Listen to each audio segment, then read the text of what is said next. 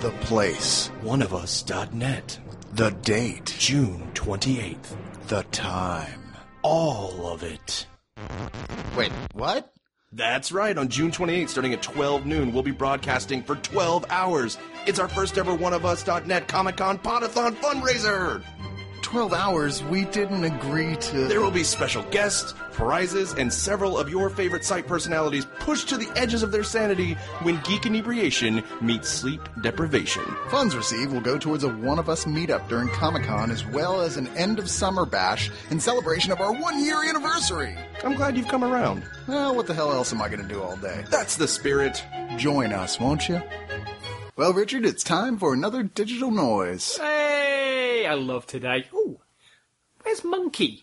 Oh, you know what? That's a good point. Maybe we should find him because he has been really noisy. I love that cat, but yeah, well, there are a few days where he's been kind of attacking anything that's been left around, but he's such a cutie. Oh, there he is. Hey, Monkey, Monkey, Monkey. Oh my god! My beautiful beard! Richard, you okay? Monkey, get off him! What are you doing? Oh my god, are you alright, man? Call the doctor! I have catitude problems! What about a beer? Oh, that'll do.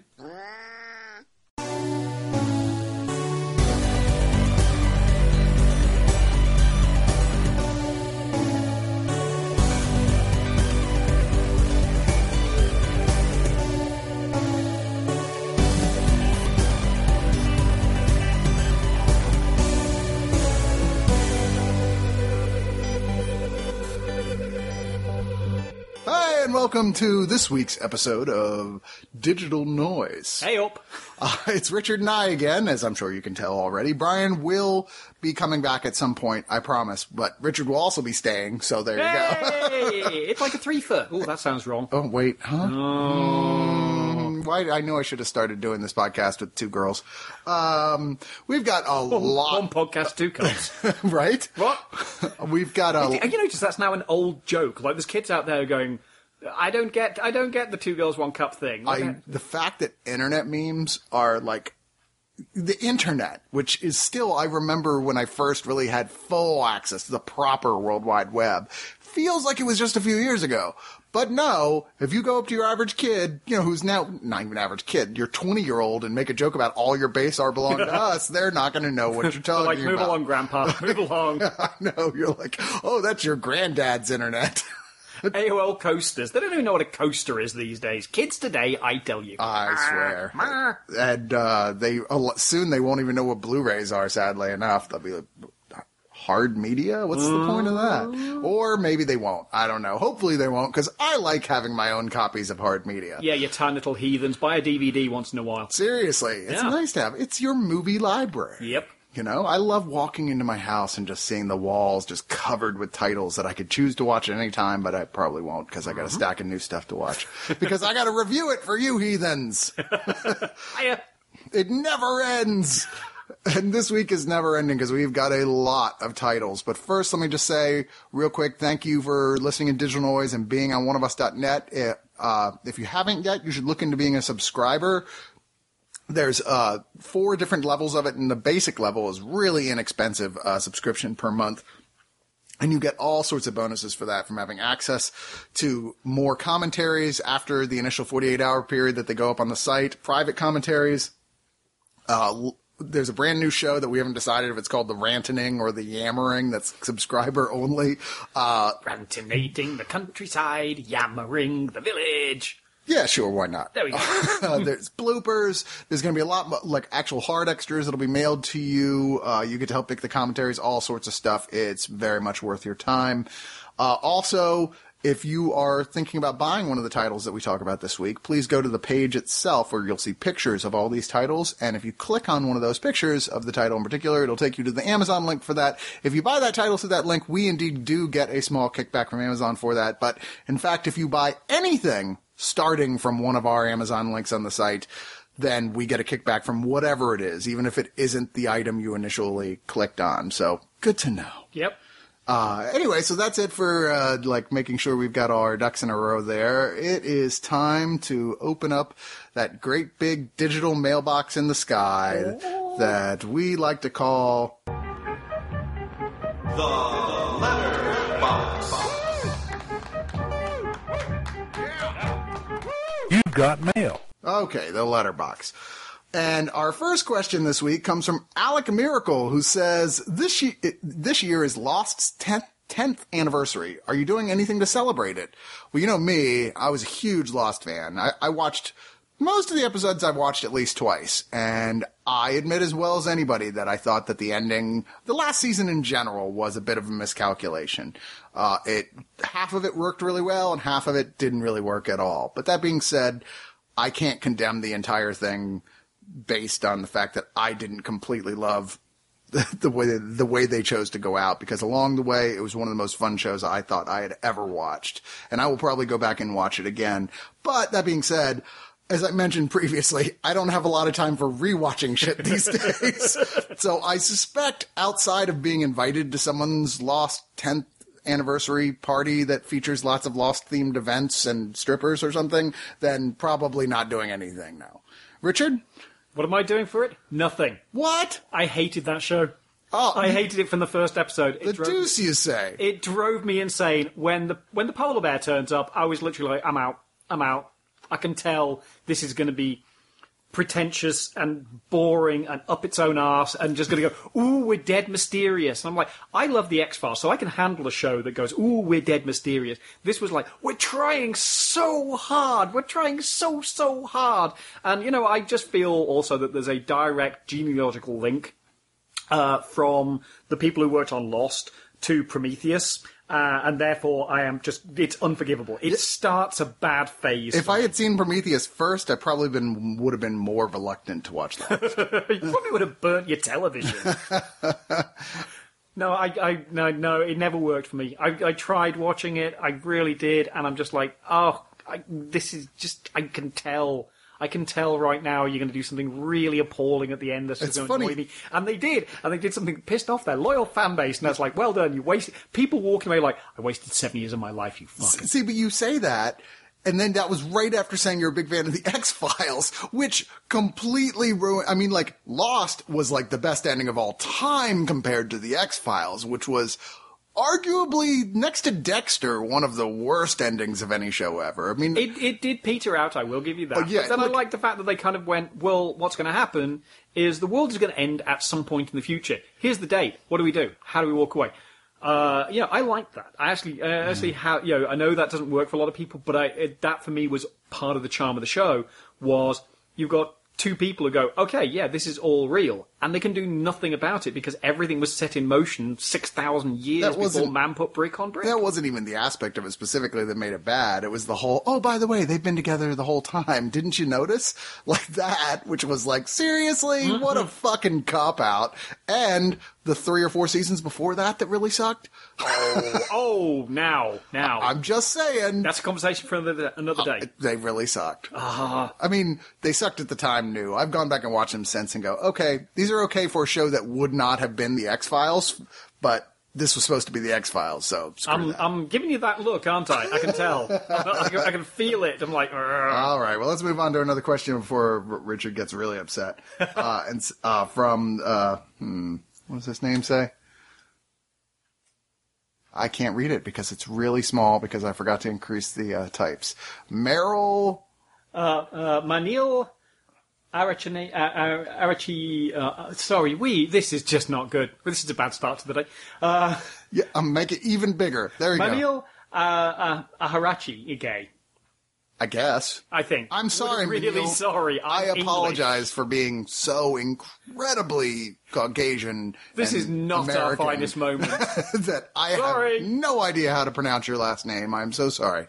That is my bad. But your question is, do you think it's fair to judge a long-form series episodically if even the bad stuff adds to the whole narrative? I.e., it's unfair to judge a book on one bad chapter if it gets better by the end. Why is it fair to do the same TV? Oh, look, he actually has how to pronounce his name there at the end. So we really are the world's worst people. Sorry. Arachige.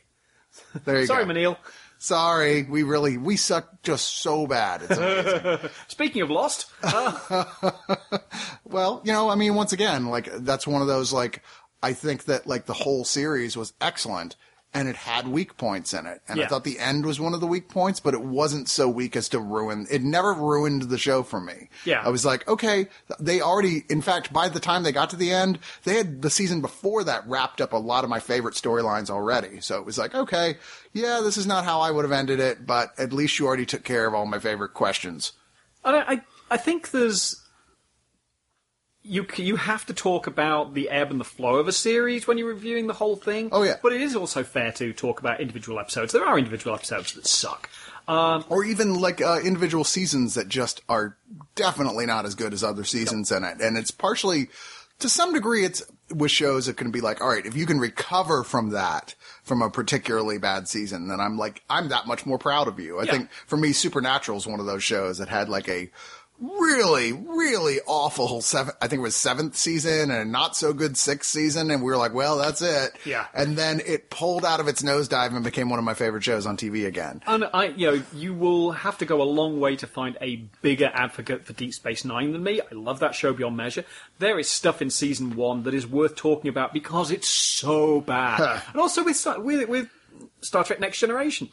When the Space Irish Tinkers turn up, Oh my that's God. just a bad episode. And it's okay to say, this was a bad episode in a great show. Well, the first 2 seasons of Star Trek Next Generation, they were still trying to capture the spirit of the original show, and more often than not, that bit them in the ass when they were trying to do that. Some of the worst episodes are the ones where clearly they were following that manual. I think some of the scripts were even that original Star Trek Phase 2 scripts that were just repurposed.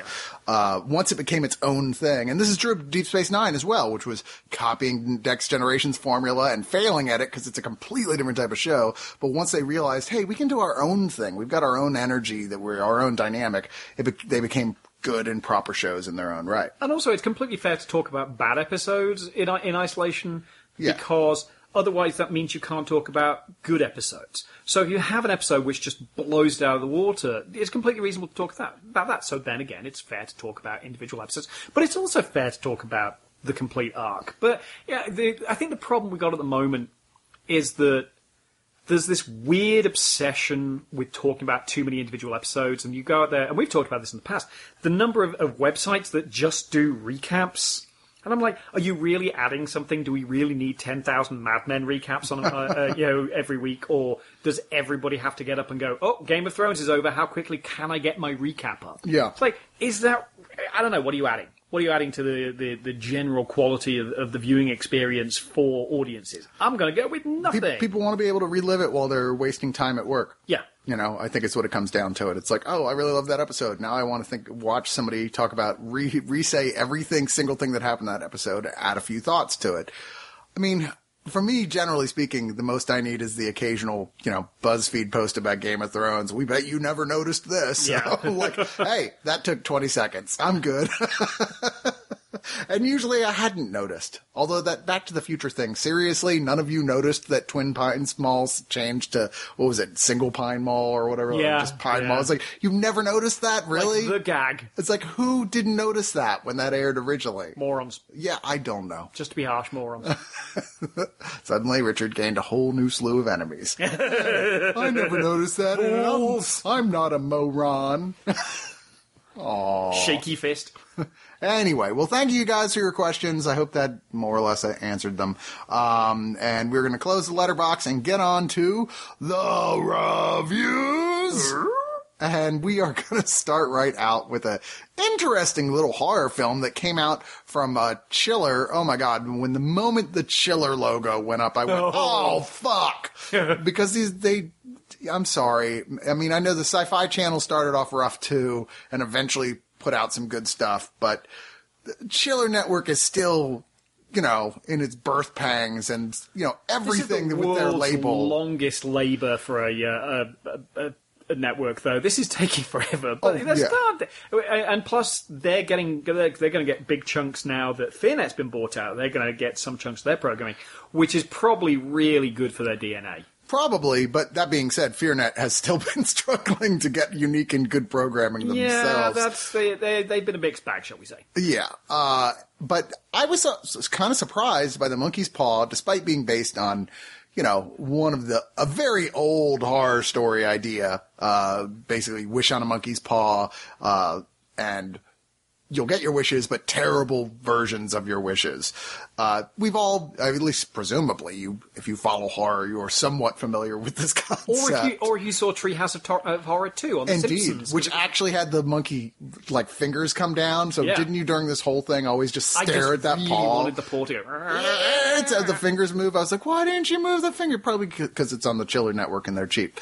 But, and plus they spent all their money on their cast, which is specifically the reason why this is as good as it is, because Stephen Lang plays a good old boy, except not really all that good, named Tony Cobb here, who is friends with the lead character. Who makes what called Ty Cobb, because it was the last time a man called Cobb was this much of an asshole. Right? Yeah. Listen, he's an asshole when he's like just regular guy. It was when this film starts out, he's just one of the guys who works at the local industrial plant, and he's one of those people like, okay, he could be fun to party with for a little while, but sooner or later, he's going to turn things ugly, start a fight with somebody, harass a girl, something like that. Kind of the older, pathetic guy.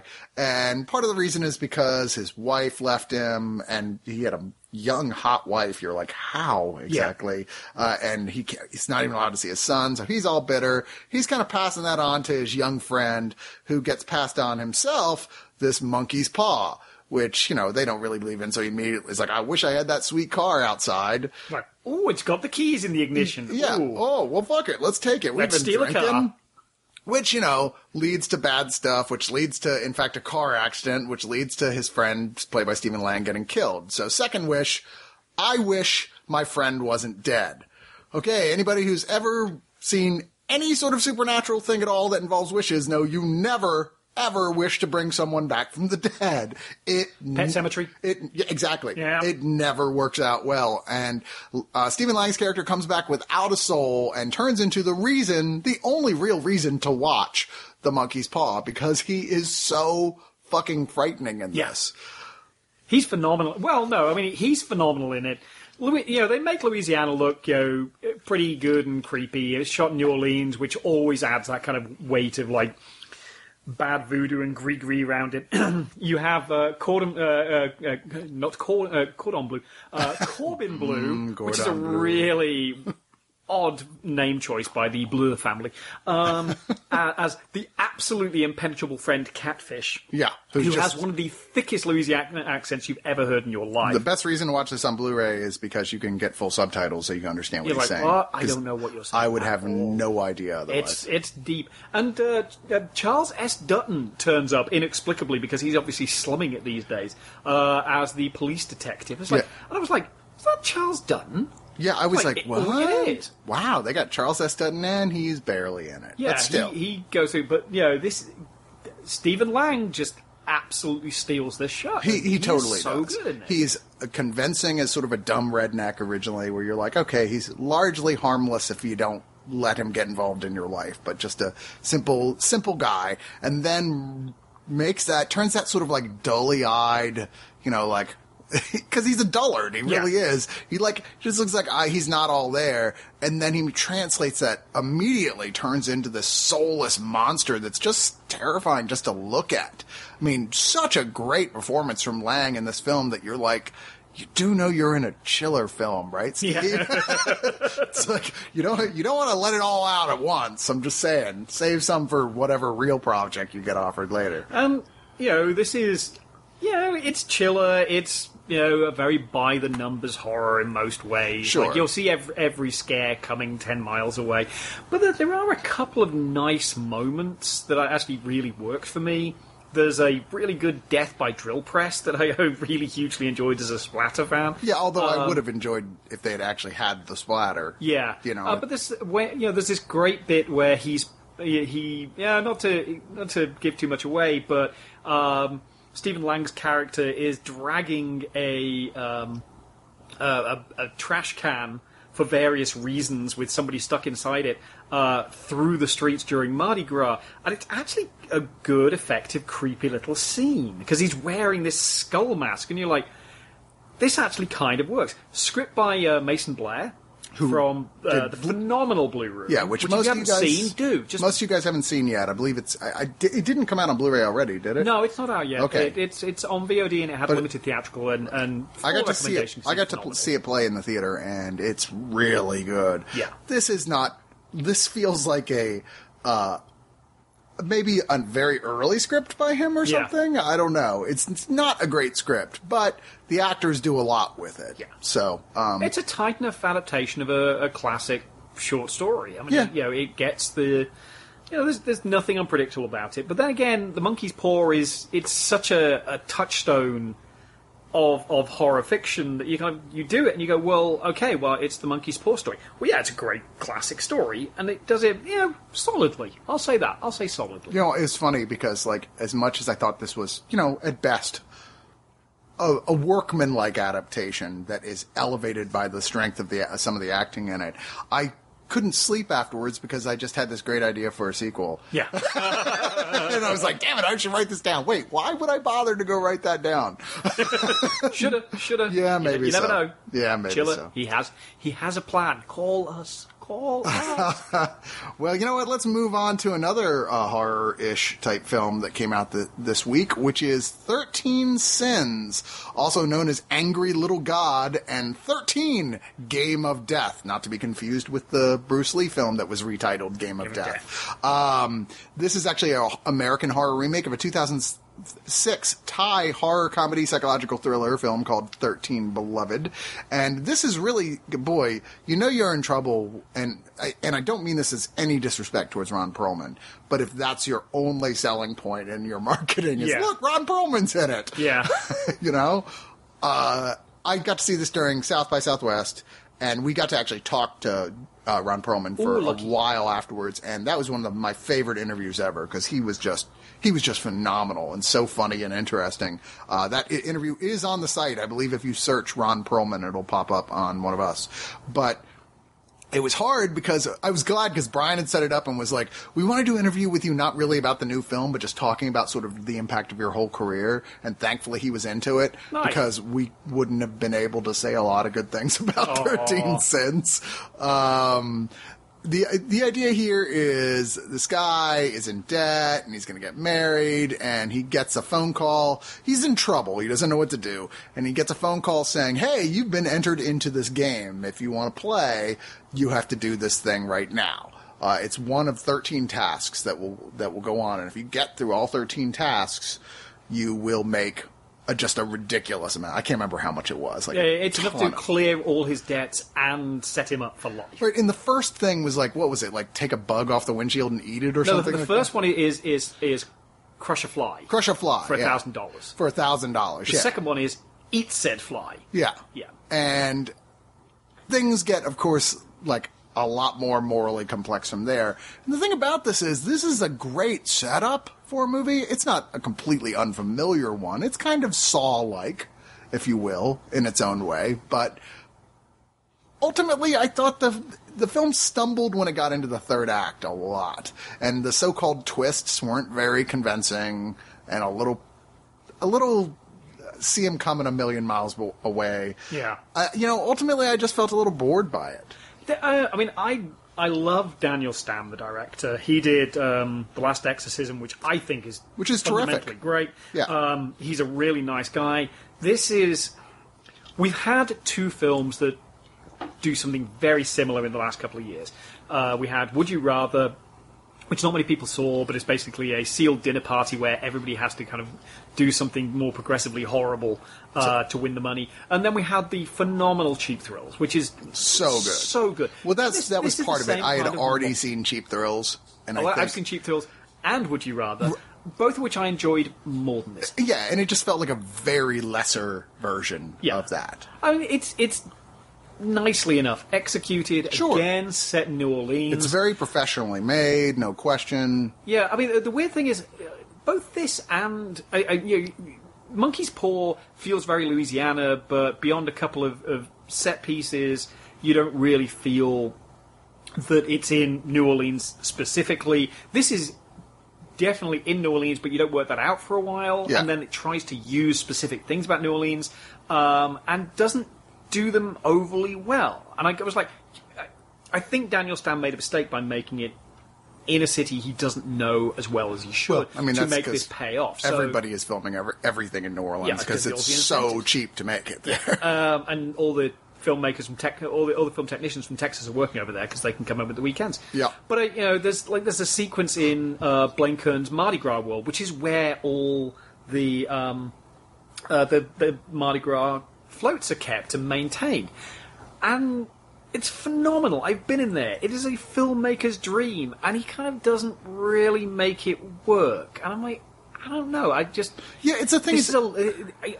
Like I said, I love his work. I think this is a classic story trope, but somehow this just isn't super thrilling. Yeah, it just not quite there. It keeps trying to elevate things, but it never really feels like the tension is really that escalated because you just never really absorb that fully into it. For one thing, you don't really like the main character from the get-go.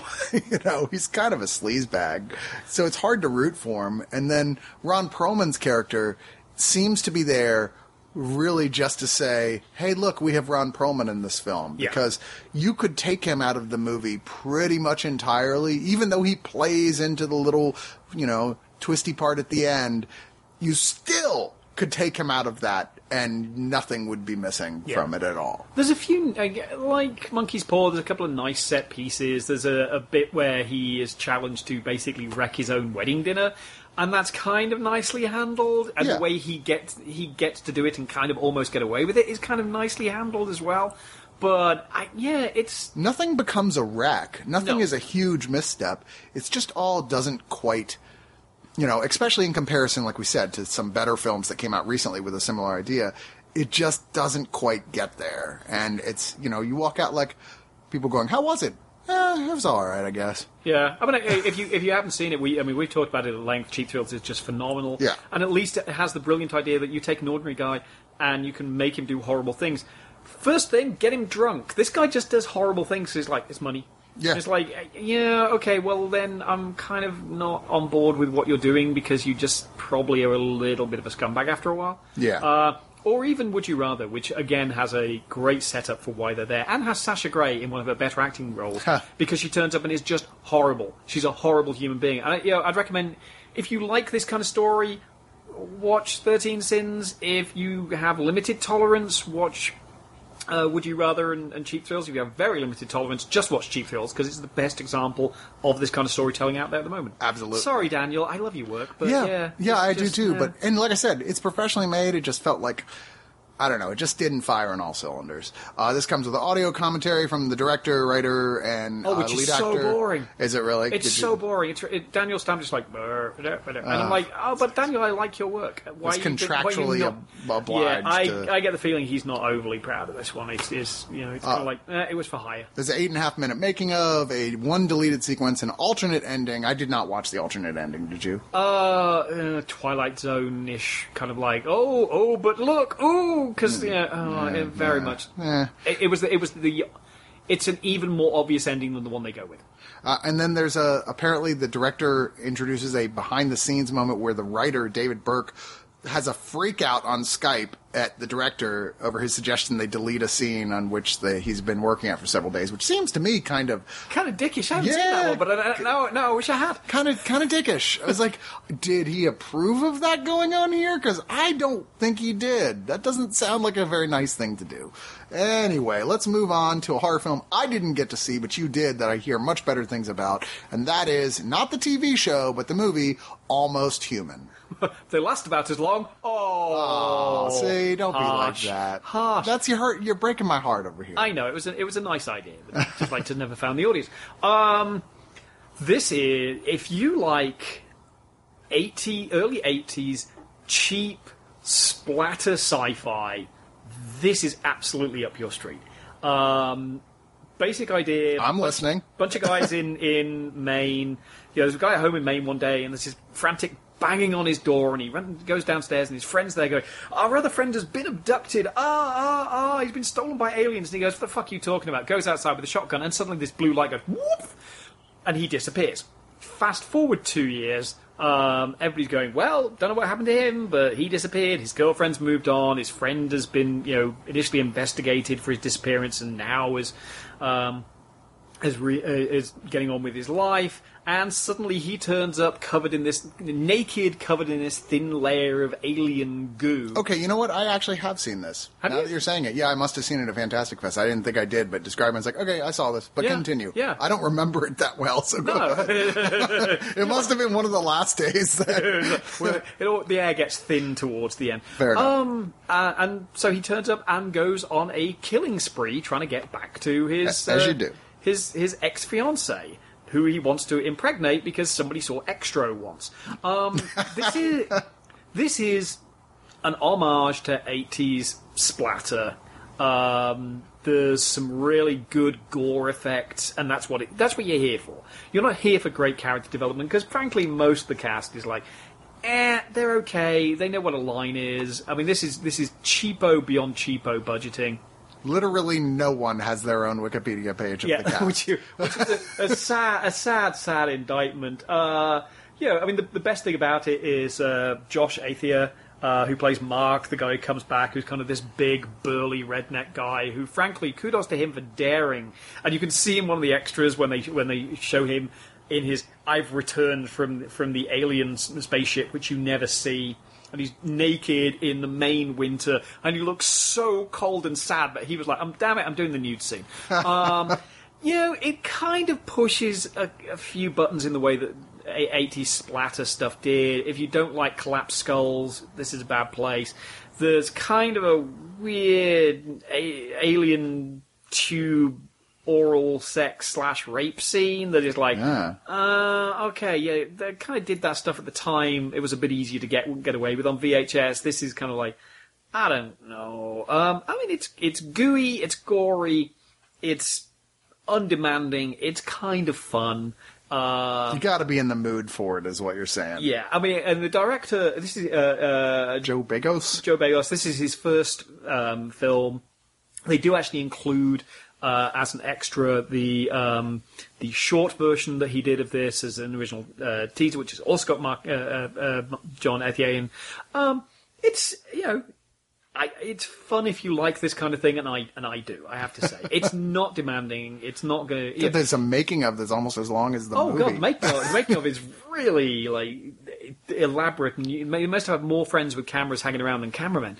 No great shakes, but fun enough. It's one of those you could see the guy going on to do, better stuff. Yeah. With a, not inauspicious beginning, but like a sort of like, look, we did the best we could with the money we had, and we still made a watchable film. Yeah, and he does actually say explicitly this was a tribute to that kind of old shot on 16mm released on VHS films. I actually, from a visual point of view, do wish that he'd gone the extra mile and actually shot on 16mm. Good luck finding, stock. Well, there is actually that. Joe Swanberg, his new film, Happy Christmas, he did actually shoot on 16mm, and somebody said, well, why have you shot it on 16mm? He said, because it's the last chance I'll ever get. Yeah. If I don't do it now, I'll never be And able he to. probably paid a lot for that stock. Oh, yeah, it probably wasn't cheap. Thank God Anna Kendrick likes him and probably works for peanuts with it for it, but like, True. I can make real money off Pitch Perfect 3. But yeah, I mean, I enjoyed this. It's good old splatter, and there's not many people making that and making it and not going so far that it's like August Underground. Look, we've got 10 pounds of meat and we're just throwing it at the screen. If I remember, my misgivings about this were largely that, I too, big X-Files fan from, the best periods of it, like seasons 1 through 5, where it's just phenomenal. And I find the idea of abduction and aliens and all that, I don't believe in it. I mean, I think aliens exist out there. I'm with, I can't remember what comedian. It's like, oh yeah, I'm sure the galaxy is teeming with life. I just don't think they've come here. Yeah. But the idea of it, I find very frightening. And I always it's not fair to say I'm irritated at the directors or anything. It's a fair thing to do, but I'm always excited at first, like, oh, cool, it's going to be an alien abduction movie. And then it's just a slasher movie after that. You're like, oh, well, really, this isn't an alien film at all. But it does have good kills. It does have good kills. It's one of the better low-budget slasher movies of the past few years. I mean, there's a lot of crushing and shooting and grinding and if you want to see unpleasantness. Gross outs, this is filled with them. It's good enough.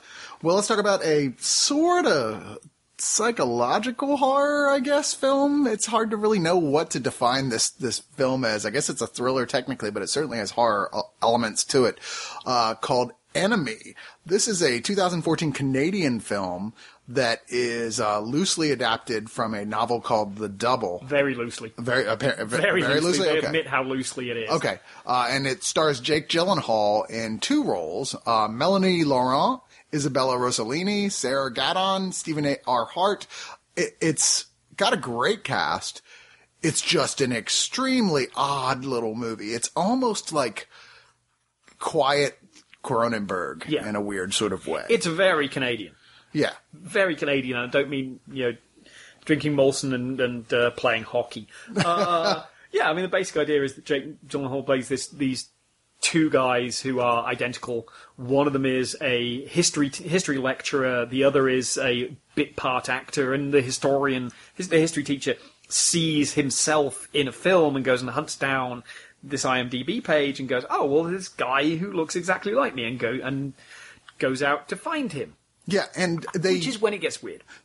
One misstep I felt they do in here was not writing out of the story immediately the possibility that they're just identical twins, because you spend 30 or 40 minutes going, you're identical twins. Why is no one even discussing this?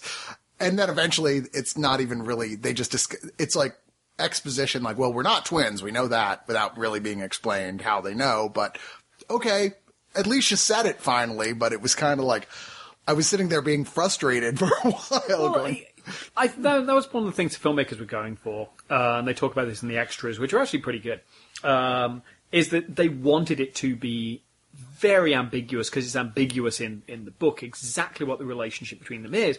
I think this is a film where you're supposed to kind of bring your own interpretations to a lot of it. Are they twins? Are they actually the same person having a meltdown?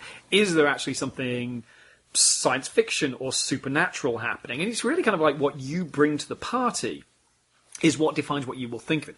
It is beautiful in a very brutal way. Cinematography of this is just gorgeous, no question. It's concrete, and everything has this kind of sick yellow overtone.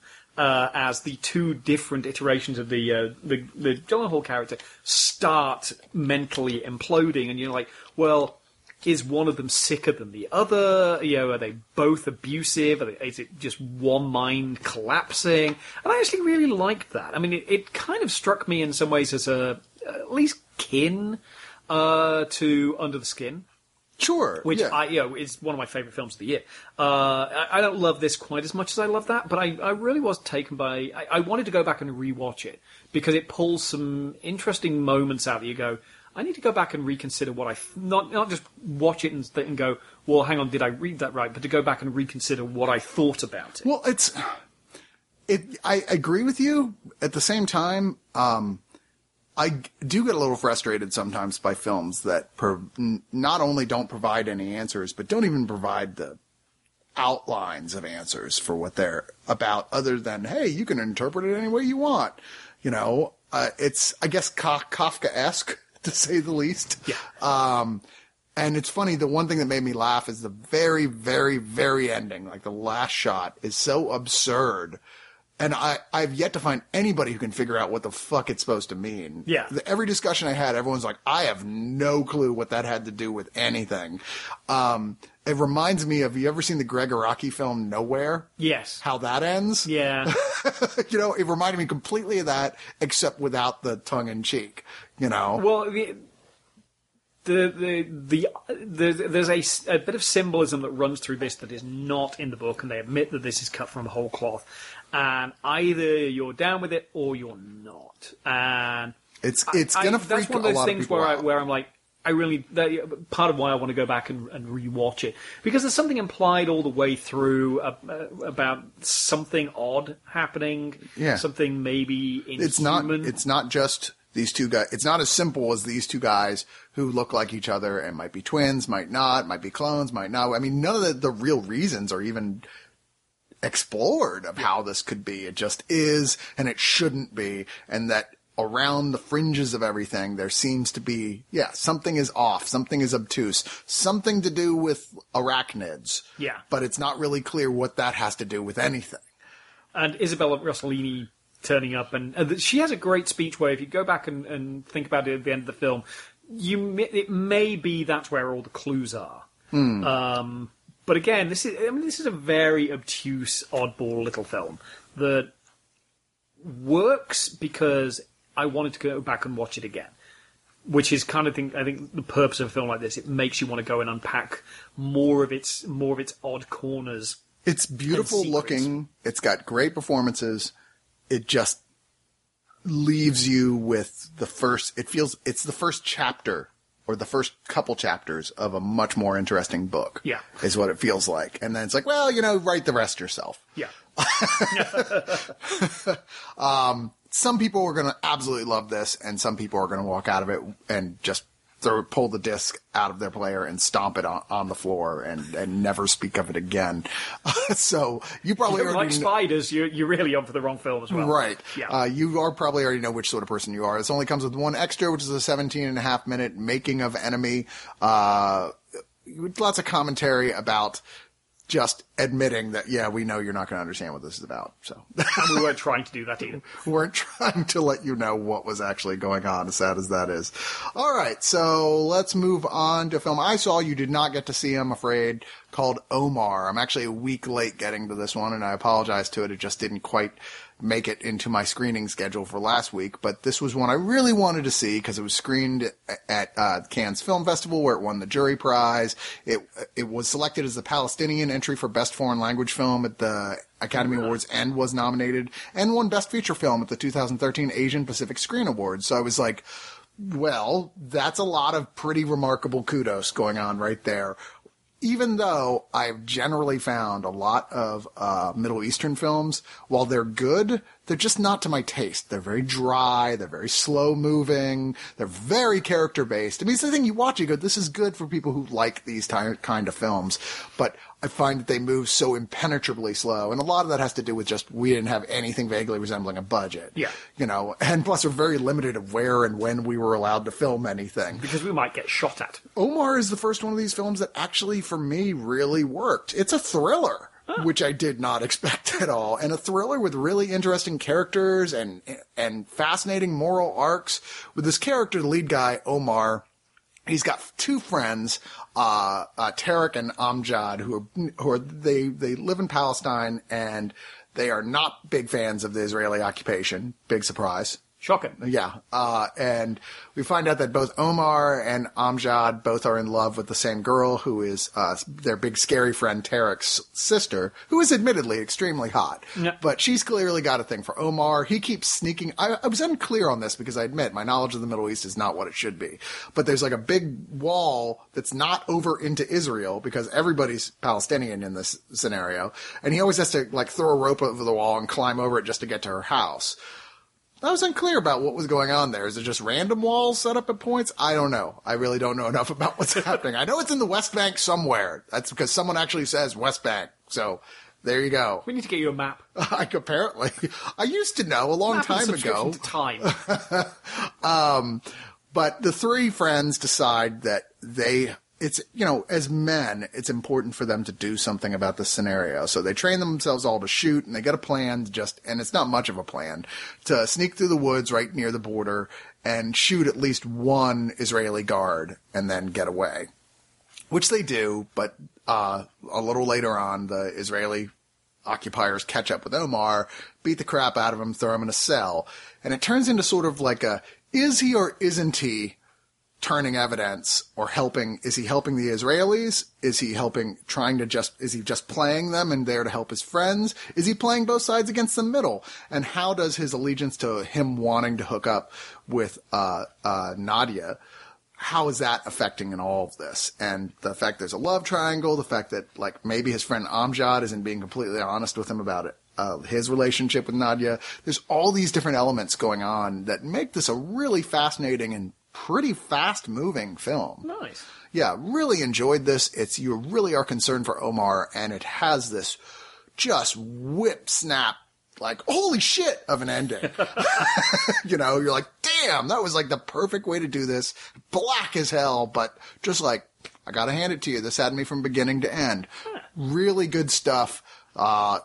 Sometimes these sort of films you get all that regard internationally for. You see it and then you're like, okay, I get it.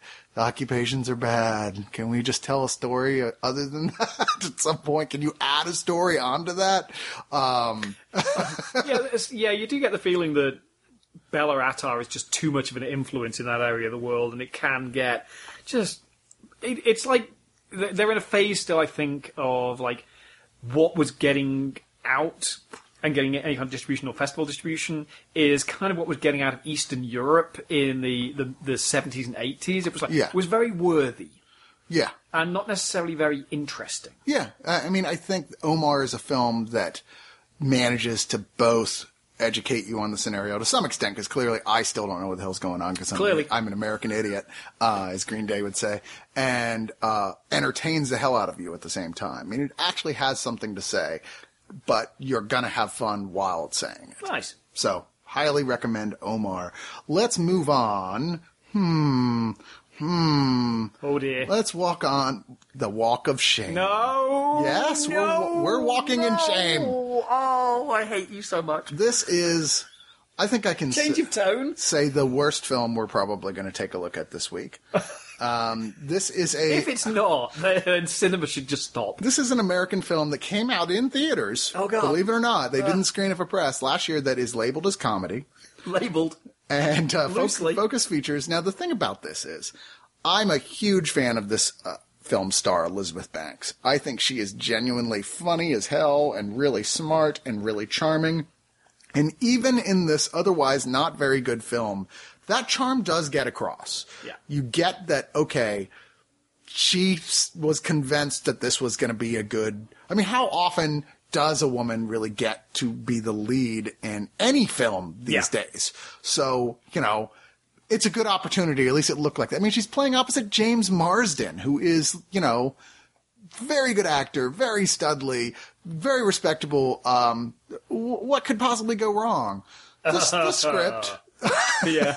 Basically, she's a reporter. She wants to be a news anchor, and her opportunity is coming up. But like on the same night, both her fiance dumps her, and she finds out that they've passed her up for the job and they're giving it to somebody else. So she's like, even though she's always been the good girl, the one who always does things straight and narrow, following the path, she listens to her no good friends, played by Gillian Jacobs from Community, and I believe it was Sarah Wright, who I recognized, and I was like, where do I know her from? Where do I know her from? And it was killing me, and I still don't know, so that's just why I'm clicking on it now.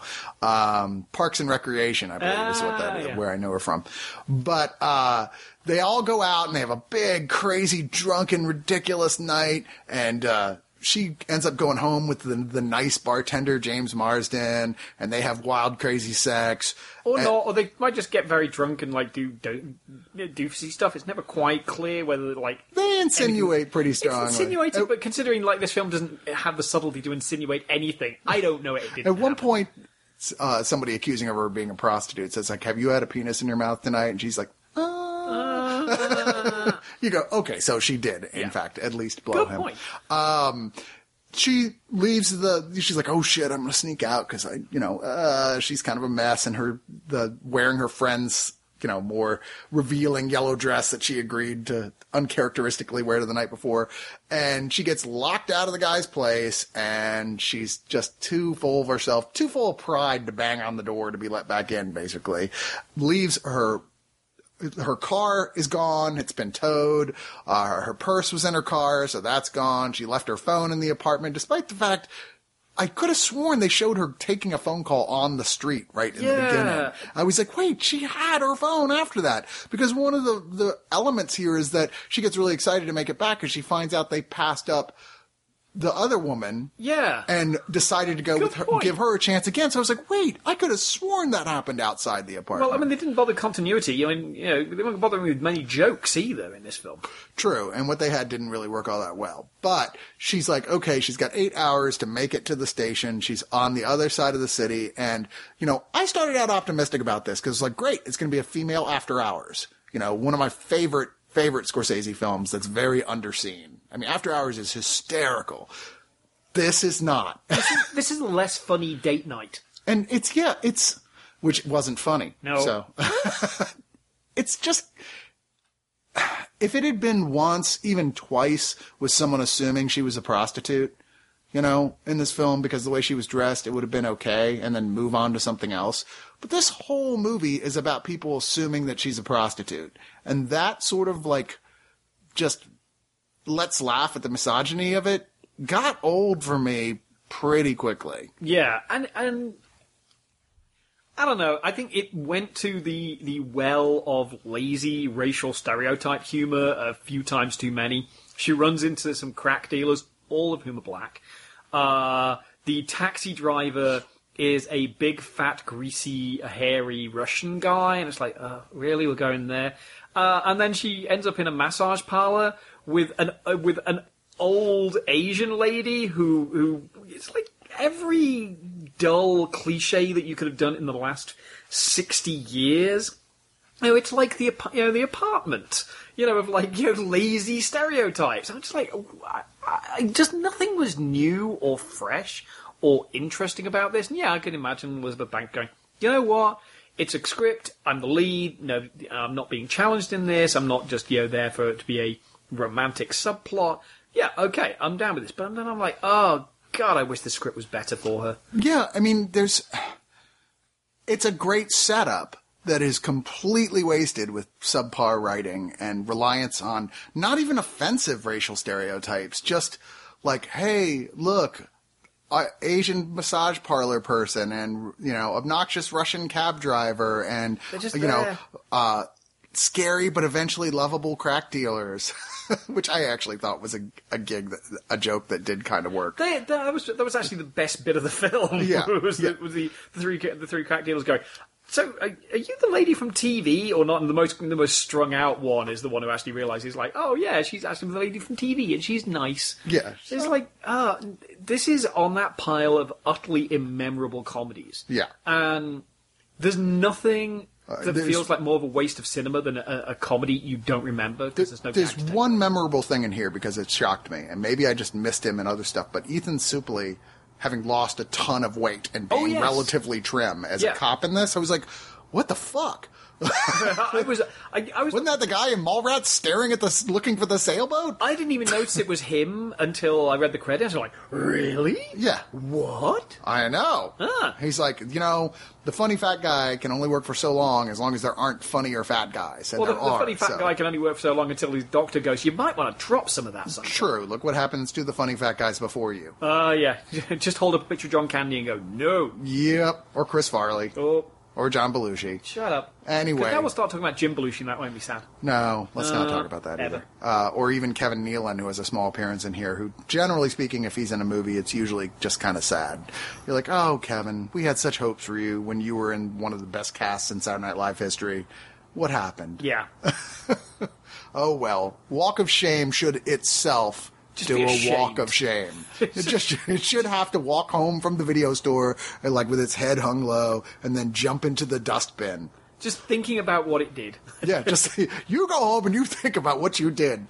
Well, actually, no, I wouldn't even wish that on the movie itself to think about what it did. Sadness. It really is. Well, let's talk about something that isn't quite as sad, and that is reportedly this movie you saw, The Final Member. Oh, yes. I did not get to see this one either. This is Alamo Releasing put this out, and I have I have to call and wheedle and cajole to get anything from Alamo Films now for some reason. Really? Yeah, I mean, they'll send it to me, but I've got to find the exact right person who you're supposed to talk to. A lot of their national... inside baseball here for a moment, folks, but a lot of their national level press seems to vary from film to film, so you don't necessarily know the one person you're talking to, and I know they're trying to sort some of that out. This is a 2012 documentary about the world's only penis museum. Oh, good lord! Yes. Is this is it a comedy? No, this is a documentary. Okay. It is the world's only penis museum is in Iceland, and it started off as this private collection of this.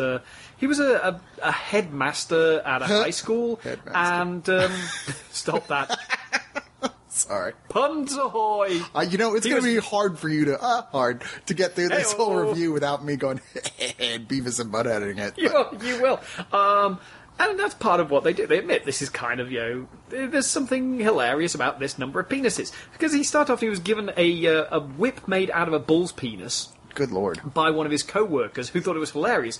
Because the Icelanders are really kind of like, they're very earthy people. And they're like, it's a penis museum. So he got this, and he started getting more, and he collecting them, and finally he had so many penises around the house that as is the way with such things, his wife went, no, you have to either build a museum or get rid of these because this is getting ridiculous now. So he built a museum, and it gets to the point where he is only lacking one variety of schlong to complete the collection. That is the final member of the title. And that is a human penis. Oh. Isn't Dillinger's penis available somewhere? Well, I think so, but he wanted it he wanted it stored in a particular way, as not to be sensationalized. I mean, just it's an example. It's another medical example, but the only problem is in Iceland, it's very, very hard to get hold of human medical parts for display. And more importantly, the Icelanders themselves are very loath to, for anybody, because it's such a small country, it's 300,000 people, that you are all bound to know if somebody leaves their penis. So he has this real problem finding anybody who's going to give him their penis. It comes down to one guy who was this amazing serial womanizer / adventurer who's kind of an icon in the country, but he's getting very old now, and he wants to leave his penis because he's like, I've put this everywhere, ladies. And then this crazy American guy who wants to give him the penis while he's still alive. Wait, the guy wants to give him his penis and it's not like he's gonna die by having his penis cut off. He just doesn't need it anymore. I've had weekends like that, so I know. Gnaw it off. Then you come to, there's a lot of explanation of why he wants it, and it actually gets quite tragic in places. But then there's the battle between those two guys to being able to, the first one to give their penis, because obviously the Icelandic guys go, well, you get it when I'm dead, so you have to wait till then. Sure. Whereas the other guys go, that's a sensible no, answer. I want to give it to you now, which is creepier than waiting for somebody dead to chop their penis off. True. And he has these whole ideas like, well, I'm going to have it. He actually at one point has his dick tattooed with the Stars and Stripes, so people will know it's an American penis, my guy. America. Yeah. What's really great about this documentary is that you have a subject which is so sensational, so crazy, and the filmmakers actually treat it very respectfully. And there's some really fun sociological stuff about it. We're actually at a time where people are less likely to talk about penises than historically, and they have these great old anecdotes from Scandinavian legend about, there's this one story about this woman who wants to get divorced because her husband's penis isn't big enough, and they actually set a legal precedent for what is a big enough penis. Seriously? Yeah, it's really, and anything less, and it's a violation of the marriage contract. It's, this could have been very much kind of. But they play it so straight. They play it so straight. Straight and narrow. They take a long, hard look. We already did. That's the third hard reference. Yeah, okay. We gotta move on. Straight down the middle. Cock! Penis. It's very respectful of the subject matter and the fact that the guy who owns the museum, this is his life's work. And he's trying to do something serious and trying to not scare people, have people just come and go, oh, penis, but going, look, this is something that half the planet has, and we never talk about it. I did discover something fascinating. Yes? The common American possum has 2 penises. Really? Yeah. That's odd. There's also a lot of species which have bones in their penis. Huh. He has... there's a great shot where he gets given a sperm whale. Oh, good Lord. Sperm whale. Penis. Sperm. If you're going to have a whale penis, it seems like the sperm whale's the way to go. And this thing is just ridiculously huge, and there's 2 of them trying to maneuver it around and stick it into the vat. And they go, "Wow, that's really big." And he went, "No, this is just the the end third, and you're Oh like, my oh my God. god, no, well, that must just be creepy. And then it makes you think about how whales have sex. Yeah, I don't want to think about that either. They kind of angle and wangle and dangle. Yeah, there's a lot of animals that have difficulty with it. I always Yeah. think the pig with the curled has the curled member, isn't it? The pig that's Yep. got the curled penis. Well, I it's think- like I you think would think with the like, pig do they thing- require another pig to screw them in? No, I think they kind of get in and then expand a bit more and lock, which does lead to the hilarity of if the female pig wants to go for a walk, the male pig's on the back going, ah! But then pigs are one of the other species that enjoys sex. Yes, Yeah. that's true. That actually like it. Yeah. As opposed to cats, who apparently have one of the most painful Yeah. sexual experiences. And dolphins are very rapey. Dolphins are rapey. There we go. That's true. It's this, at the end of the day, I really hope that the legacy of this podcast is we finally get rapey into the dictionary. Into the general lexicon. Just a general lexicon as an adjective. We certainly have made everyone familiar with the word penis. Penis. We've actually said it more times in this particular cast than ever any previous Digital Noise cast, which seems unlikely, I know. But there Give it us is. time. No, this is a great release. It's a really fascinating documentary. If you buy the deluxe edition, it comes with one of the best extras I have ever seen, or rather giveaways. It comes with a pickled bull's penis. Seriously? Yeah, if you buy the deluxe edition. Wait, intended to be eaten? No, just for your private collection. Okay. And also, every DVD comes with a certificate so that you can, if you wish, bequeath your penis to the Icelandic Penis Museum. So someday they'll just have a whole wall of human penises. Not mine. Not mine either. Not mine. That doesn't count as medical science as far as I'm No. concerned. All right. Well, let's move on to another film. This is one I got to see, you didn't get to see. Nope. At least I don't think so. Called No Clue, which Ooh, is... Amy Smart and David Coach. Indeed, which is another Canadian comedy. This Oh, is a Canadian... They call it dark comedy. It really isn't. It's actually very light, sort of satire of film noir, starring Brent Butt. Unfortunate name, but he is Who a... said penis and butt in the same episode? I know, right? This is the best episode ever. Apparently, he's an actor and writer from Canada who was on the CTV sitcom Corner Gas, which I never even heard of, which was a huge hit in Canada, apparently. Also created another hit show called Hiccups. Never heard of it. But, I'm totally unfamiliar with this guy, but he is the star, and he is genuinely, to me anyway, really funny in this movie. It's one of those, it's not going to be everybody's type of humor. He's kind of a nebbishy type guy who runs a company for putting logos on pens and swizzle sticks, who, when Amy Smart sachets into his office, who she just has made a mistake and thinks it's the private detective's office, which is actually down the hall, he's so, taken with the fact that she's hot, she's in his office, The and fact she's that Amy begging Smart, for help. Well, yeah. Yeah. She's also like 4 feet high, apparently. So Really? I practically stepped on her at Fantastic Fest one time. Yeah, she's like Danny Trejo tall. It's like really small. Yeah, Danny Trejo also. He is very, tiny, very but tiny. very, very broad. Very broad. Anyway, she comes in saying, my brother, he's missing. He was this head programmer at this big game company. I don't know what happened. I'll do anything. Please help me. And he's like, okay. And, David Koechner appears in this as his friend, who's kind of like, as he calls himself, I'm just a weekend geek. I'm not a full-time geek. But on the weekends, I'm a full-time geek. Who, is kind of a redneck, and he's there to give him bad advice, basically. And eventually it turns into less of a stumble comedy and more of an actual mystery as the guy actually starts finding out he's not bad at this, at like figuring this out and putting the pieces together. And of course, not everything is as it seems. I mean, anytime a beautiful woman comes into a private detective's office, she is never, ever, ever telling the whole truth. Ever. It's a given. Yeah, in a movie, anyway.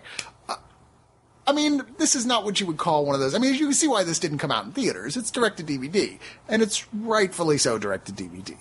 But it's one of those, if you just discovered it, you'd be like, oh, that was actually kind of cute and funny. I'm surprised how much I enjoyed that. It's a go in with low expectations, come out with that was not an unpleasurable way to spend an hour and a half. Is this another of those films that make you realise that David Koechner is actually secretly the funniest and one of the most talented people on the planet, or is it just okay? He's got a smaller role in this, to be sure. This is Brent Butt's show. I know. His name Butt is Show. Butt. It's the Butt We Show. are 5. It's a great intro to people to see who this guy is, because I was like, I never heard of him, and he's just one of those people, they throw him in, to everyone else in the movie playing the straight man to him. Like, everybody's the straight man, and he's the guy who's just constantly chattering and is nervous, but is the funniest guy in the room, too.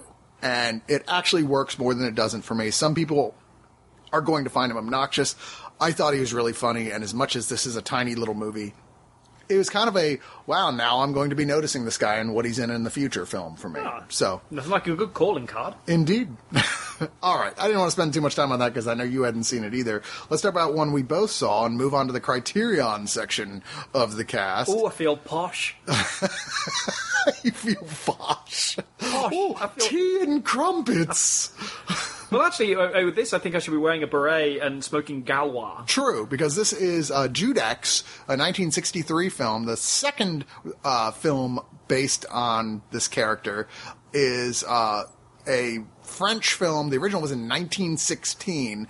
That is, look, all right, cut out all the pretension. You guys like superhero films? This is one of the first superhero films. Yes. This predates adaptations of a lot of other stuff. And really, even though the character of, I believe the character of the Shadow does in fact predate Judex, I think. Because I think they're pretty Is it about the same time? But this is, for all intents and purposes, he's the French Shadow. Yeah. You know, and this is a very pulpy, kind of tongue-in-cheek, even a little campy, superhero story, but the guy who looks just like the Shadow, who doesn't have the power to cloud mind. He doesn't really have powers. He's really more just like he's got a network of informants, and he's very good at doing physical things and what have you. But the whole thing feels like that totally. And the idea here is there's this nasty rich guy, a banker Favreau, who receives right from the beginning a threatening note from Judex demanding that he pay back all the people he swindled or he will suffer. And we see him like in the middle of his dinner party to announce his daughter's engagement and all sorts of stuff. He just dies, like when giving a toast. And you're like, oh shit, Judex is kind of a villain. But no, he old boys him. Yeah. And has just drugged him with something that makes him seem like he's dead. You know, a serpent in the rainbow-ish type concoction. And has decided to keep him in a private prison in his magical underground lair, which even has like sci-fi opening rock walls that make a sound. In fact, it is the classic science fiction sound, which I don't know how they did, but it's in every 1960s science fiction. Yeah, and this is 1936, so it was predating all that shit. No, this is... Isn't this? 63. Oh, I'm sorry, you're right. This is not... Yeah. I'm sorry, other way around. But this... You know, it gets more complicated from there. There's other people who are I don't want to give away too much because there's like some of the characters in it turn out to be the real villains. There's some incredibly memorable cinematography in this. Like there's some shots that are like, wow, there's a lot of modern superhero films that were informed heavily by this movie. And I've never even heard of it before now. Well, this is the, I think, third film by Georges Franju. Most famous for directing Eyes Without a Face, which is incredible, by the way. Which is a landmark in truly creepy cinema. Yeah. He reunites with Edith Scobb, who was the actress who plays the faceless ingenue in Eyes Without a Face. But I think they did every film together, and she plays the daughter of the banker. Channing Pollock, who was actually a stage magician, plays an American stage musician, who Italian studios were trying to turn into the next Rudolph Valentino. Yeah, how did that work out? As you say, who? What's his name? Channing Tatum? What? Yeah, Charlie Potato. You know, it's kind of a... You like this, I think, more than I did. It's a bit of a mixed bag because basically it's French New Wave trying to do a silent... All the trimmings of a black and white and early serial 20th century, and it's cornball. Got some. It's cornball, but it's almost not quite cornball enough. And I think the mistake that Franju made, he had Maurice Jarre doing the soundtrack, but it's absent for most of the film, and you kind of really feel like you needed some beats in here to work to say, oh, we're being kind of sweet and charming or crazy. This is not his best film. It is fascinating. And no, it's not as good as Eyes Without a Face, no question. And I agree with you about the music, although when it is present, it's very noticeable in a good way. You're like, wow, that's really cool what they're doing right now with the music. There's a terrific fight scene on a roof where they choose to, rather than have bombastic film music, it's all played very silently, but very this nefarious, music that normally would feel like it would be bombastic, and here is sort of like this lurking horror thing that is really neat the way they do it. Although that film is dependent on the fact that a circus just happens to go past at that precise moment, and one of the characters actually knows. Well, that's the thing. It's like so coincidental. It's cheesy, but that's the point where it's like you needed more clues earlier on that was the tone he was going for. It was an adaptation and a tribute to the classic serials. Yeah. And if you don't know that, you're going to be wondering what the fuck is going on with this movie early on. It's a movie that's actually helped by understanding that. And when it came out, everyone did understand that. I mean, Judex was a very well-known character in France. Yeah. I mean, and Judex is part of that tradition of characters like Danger Diabolique and Fantomas. And in fact, this only got made because he couldn't get the rights to make Fantomas. Right. Well, it was also, or at least I know the character of Judex was one of those that the original creator of Fantomas, and I forget his other character, but were both actually villains, and people started to go, is there any chance you're going to make a character we can actually root for? Yeah. And Judex is basically those characters, but a good guy. Yeah.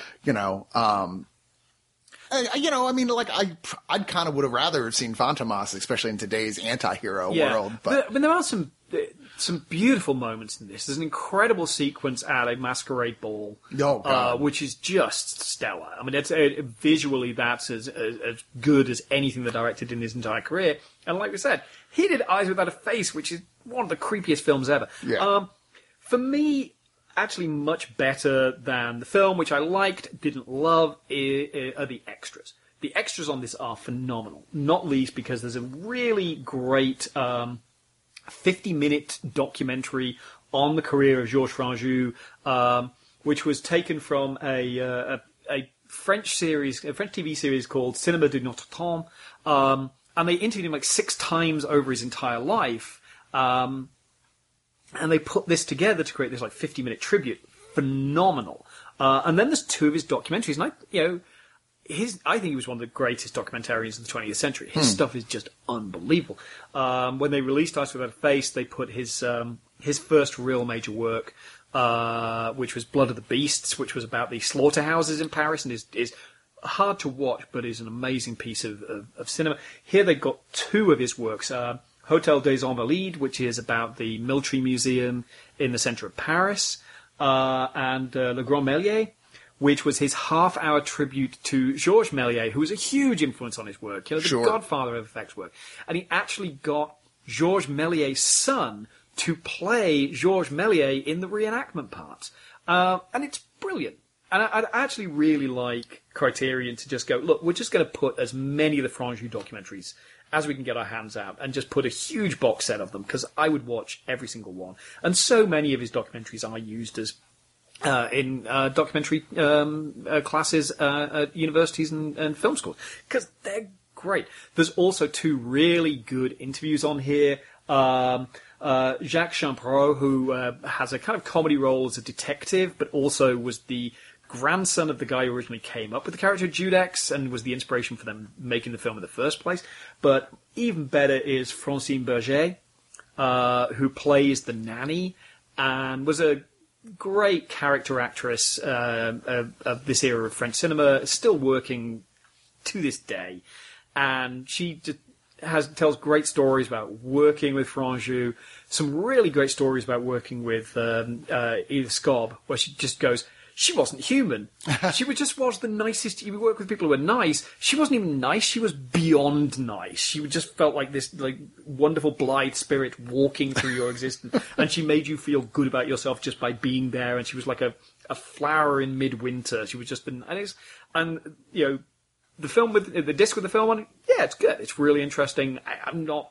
It's. I guess for me, it's because I've got such a background in superheroes and superhero films and like the whole history of them, and read so much and had heard of this character, but was not aware there was like even a sound film with him. Yeah. And I found it really fascinating on that aspect and the ways in which it seems like it did in fact inform later filmmakers, the way it informed stuff like Batman and things like that. I mean, there's some really memorable sequences in here.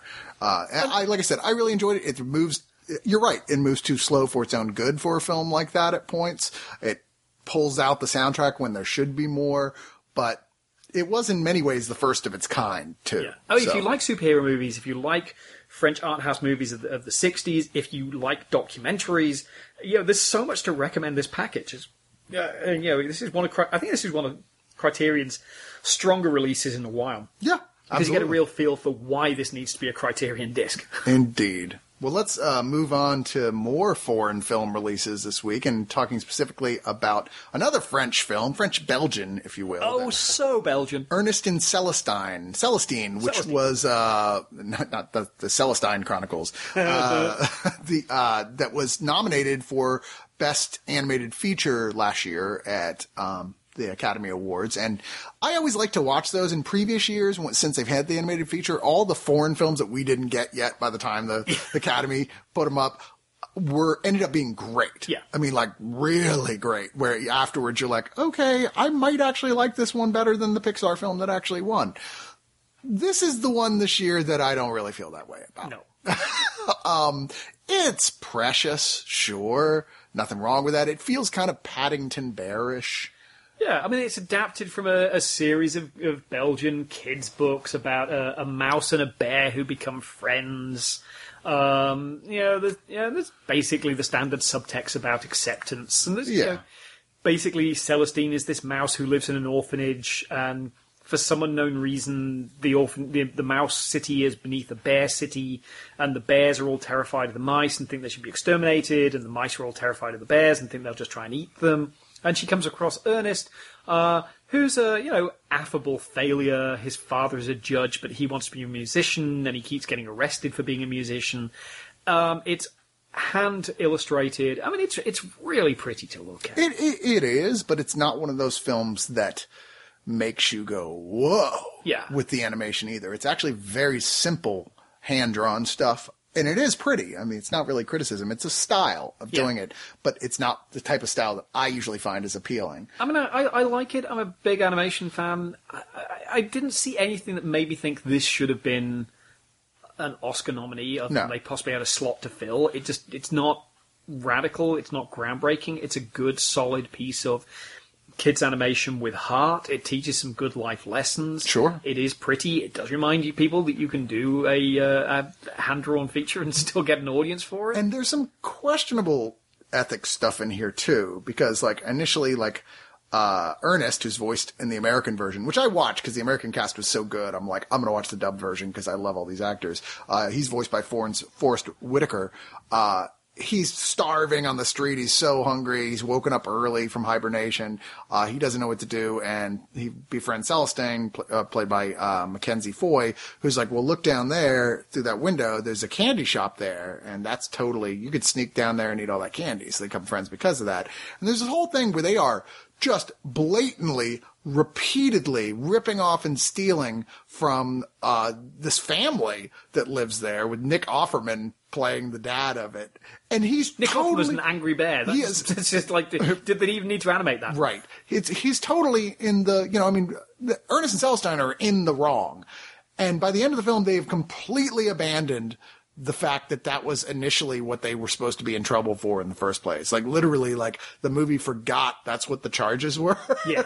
And went to no, it's just about the fact that a bear and a mouse shouldn't be friends. No, it's about grand theft. Yeah. This poor family, all their stuff gets stolen. Yeah, their constantly. story totally, their house is practically destroyed by the end of the film, and they did nothing wrong. Yeah. You're like, what? You've also got voices Lauren Bacall, Paul Giamatti, William H. Macy, Jeffrey Wright. It's a solid voice cast. Michael Sinterniklaas, who people will probably know from his work on The Venture Brothers. Oh. Yeah. Who does he play on The Venture Brothers? He's Hank. Oh, no kidding. No, sorry. He's Dean. He does the voice of Dean. I correct myself. He is Dean Venture. I did not know And that. he sounds exactly like Dean. He's not one of those actors who... and actors he's who has, Leonardo and Teenage Mutant Ninja Turtles from the 2000s as Yeah. well. Oh no, he's done a lot of work. It's weird because Adventure Brothers is the one he's most well known for, and he just pretty much does his own voice for that. Huh. Charming guy. Met him. Lovely. Interesting. There you go. Well, either way, this is, I think it's a good film to show to little kids, but Yeah. as an adult and someone who loves animation and somebody who's really anxious to watch this, because like I said, previous nominations for this from foreign countries have been pretty much across the board fantastic. This one, not so much. No. It's really aimed at very little kids. And even then, it felt like it kind of had some problems finishing its own storyline of reasoning, It's very Belgian. Yes, it is. And I mean that in the nicest way, Belgian, but it's very kind of like... Except that probably charming drinking beer during it won't help. Well, it can't hurt. Pretty enough, clever enough, but yeah, shallow and small. Yeah. It's nice, but... It's not nice is what you say about it. It's nice. Yeah. It's sweet. If you've got a 6-year-old niece, she is going to... Or nephew, they're going to demolish this. True. They're going to love it. It's going to be one of their favourite films. But, you may not want to sit through with it 5 or 10 times with them. True. This comes with a almost hour-long making of Ernest and Celestine, which is pretty in-depth, that looks through adapting it from a book to the animation process. There's a feature-length animatic of the whole thing. Which is just... You're doing the animation, why do we need the animatic? I've never understood that. That's... No. I'm like, why? I never understand the animatic stuff. I'm like, I guess if you're really, really, really in the process of learning to be an animator, that's helpful. But Or why is it on does all spectacular storyboards? Yeah. Yeah, True. if you're really doing If some the really... storyboards are different enough that you really need to want to see all the original lines. Yeah. Yeah. Well, for example, they just put out a big book of all the storyboards from the first 3 Star Wars films, and there are shots there which you know so incredibly well that it's like, oh, hang on, they made an interesting choice there and they changed something. Right. And not a design or a structural choice. Doing that cinematic, yeah. I mean, Or I had a quick something look like- at this and I was like, I don't see. Something like Atlantis: The Lost Empire, where you've got the actual like drawings being done by what's his name from Hellboy. Oh, Mike Mignola, yeah. Yeah, Mike Mignola, where you're like, okay, I kind of want to see what the original artwork looked like for that. But most of those, you're like, It's also got an interview with the director for 14 minutes. It's actually a sizable amount of extras considering that it doesn't really need any of them. Yeah. So, I don't know. This is just kind of a... I'm not sure where they were pitching this disc at because it doesn't need this stuff. But if we are talking about something for kids that's animated that is really good, I'm going to go to one of the best movies I've seen this year, which is the Lego Movie. My dog's favourite movie of the year. Yeah, so you said, This is weird but true. Okay, we all... Like, when we saw the commercials Lego Movie, we were like, and we heard the bits of the song, Everything is Awesome, and went, uh-oh, this is going to be irritating. But then in the context of the film, when you hear it, you are into it. You're like, everything is awesome! My dog, who normally completely ignores the television, as soon as the Everything is Awesome song comes on, she sits up. I mean, she's basically blind, so it's like she's not watching the film. But she was like, huh? What? And her ears are twitching, and I'm like, what? She loves that song. Phil and she was Lord- staring at the TV, which was really weird. So yeah, Phil Lord and Chris Miller are so talented that they've made a movie that will even appeal to your dog. even appeal to an aging blind dog. Right? Talk about universal appeal. I know. That's hysterical, really, because that's kind of their whole thing, is this universal appeal in a way you never could have seen coming. I mean, they've made 21 Jump Street and 22 Jump Street, 2 movies that by no means should have even been made in the first place, yet are really funny and awesome. They made Cloudy with a Chance of Meatballs that was based on like a one-note children's book story nobody had heard of and made it into one of the best animated films to come out in years, just so wildly creative. And now the Lego Movie, blatant branding stuff. You're like, oh god, of course Lego was going to eventually make their own theatrical film. Yawn. Oh wait, who's directing it? Phil Lord and Chris Miller? Shit, it might actually be good. And sure enough, it's not only good, it's so good, it's one of the best portrayals of Batman in recent memory. Also the Green Lantern. The idea here is you've got Morgan Freeman here as Vitruvius, who is a wizard who is trying to protect a superweapon called the Kragel from evil Lord Business. It's funny, did you watch Fox News going off on this movie and how much they hated it? Oh, they hated it. Yeah, because they're like, what's wrong with being the head of a corporation? It's like, I think you just answered your own question, Fox Business. Bye. He fails, but prophesies that a person called The Special will find the piece of resistance capable of stopping the Kragel. So move on to years later, and you see a regular kind of schmucky construction worker named Emmett Brickowski. Get it? Because he's a Lego. He's from Bricksburg. I guess his ancestors must have helped build it at some point. I don't know. Who meets a woman named Wildstyle who's searching for something after hours at his construction site. When he investigates, he falls in a hole and finds the piece of resistance. The piece of resistance!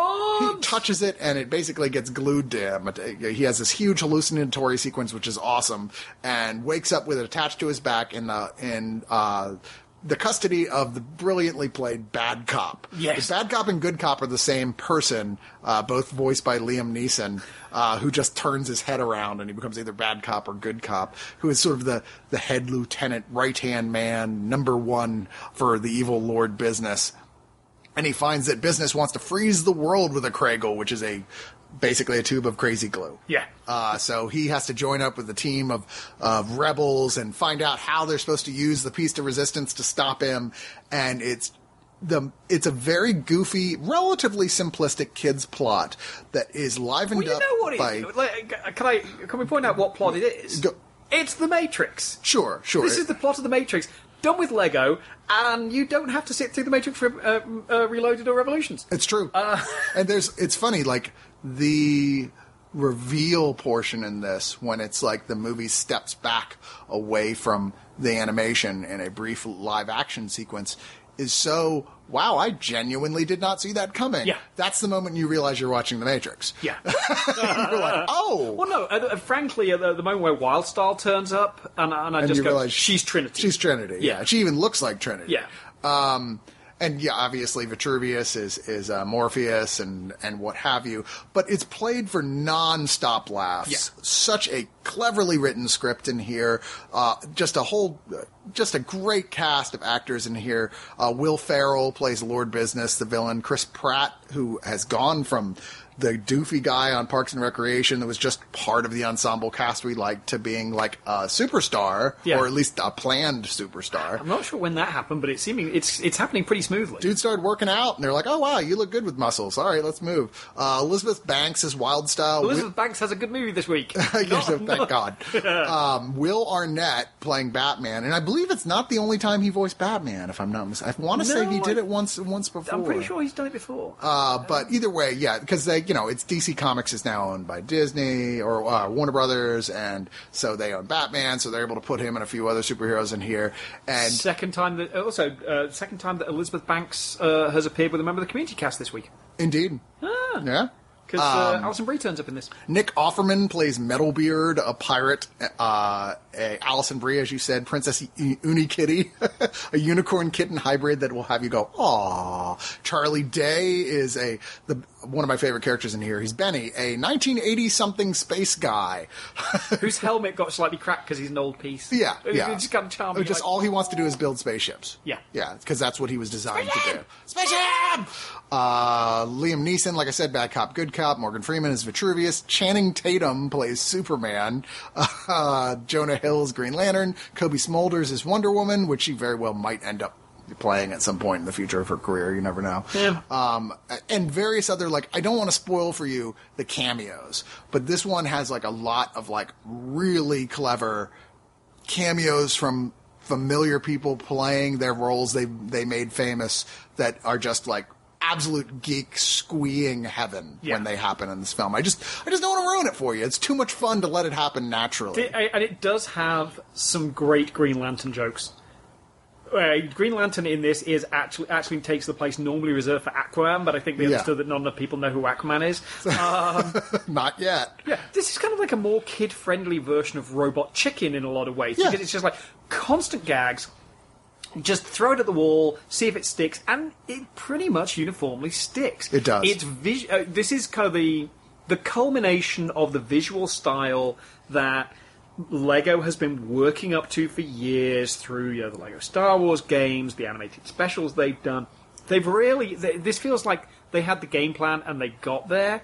So I think if you'd have been dropped in, the visual style they go for, which really does feel like animated Lego. Yeah. would be a bit of a leap for a lot of people. But they've kind of weaned us over so we know what's coming. And it's so funny. Just systematically laugh after laugh after laugh. Oh, yeah. Because I was initially thinking, a Lego movie does not need to be an hour 45. By the end of it, I was like, can I have another I'll take 10 minutes? No, I'll take another 20 minutes at that point. And it has and it one of- goes on into the credits, of course. And one of the best extras. Oh, okay. Now, let me just... we'll build to that. Yeah. But first off, the audio commentary with Chris Miller and Phil Lord, with Chris Pratt, Will Arnett, Charlie Day, and Alison Brie. Just all of them cracking jokes during the whole thing. Worth listening to in and of itself. There's a dream job, Meet the Lego Builders, for 13 minutes, which is... this is like in the Everything is Awesome edition.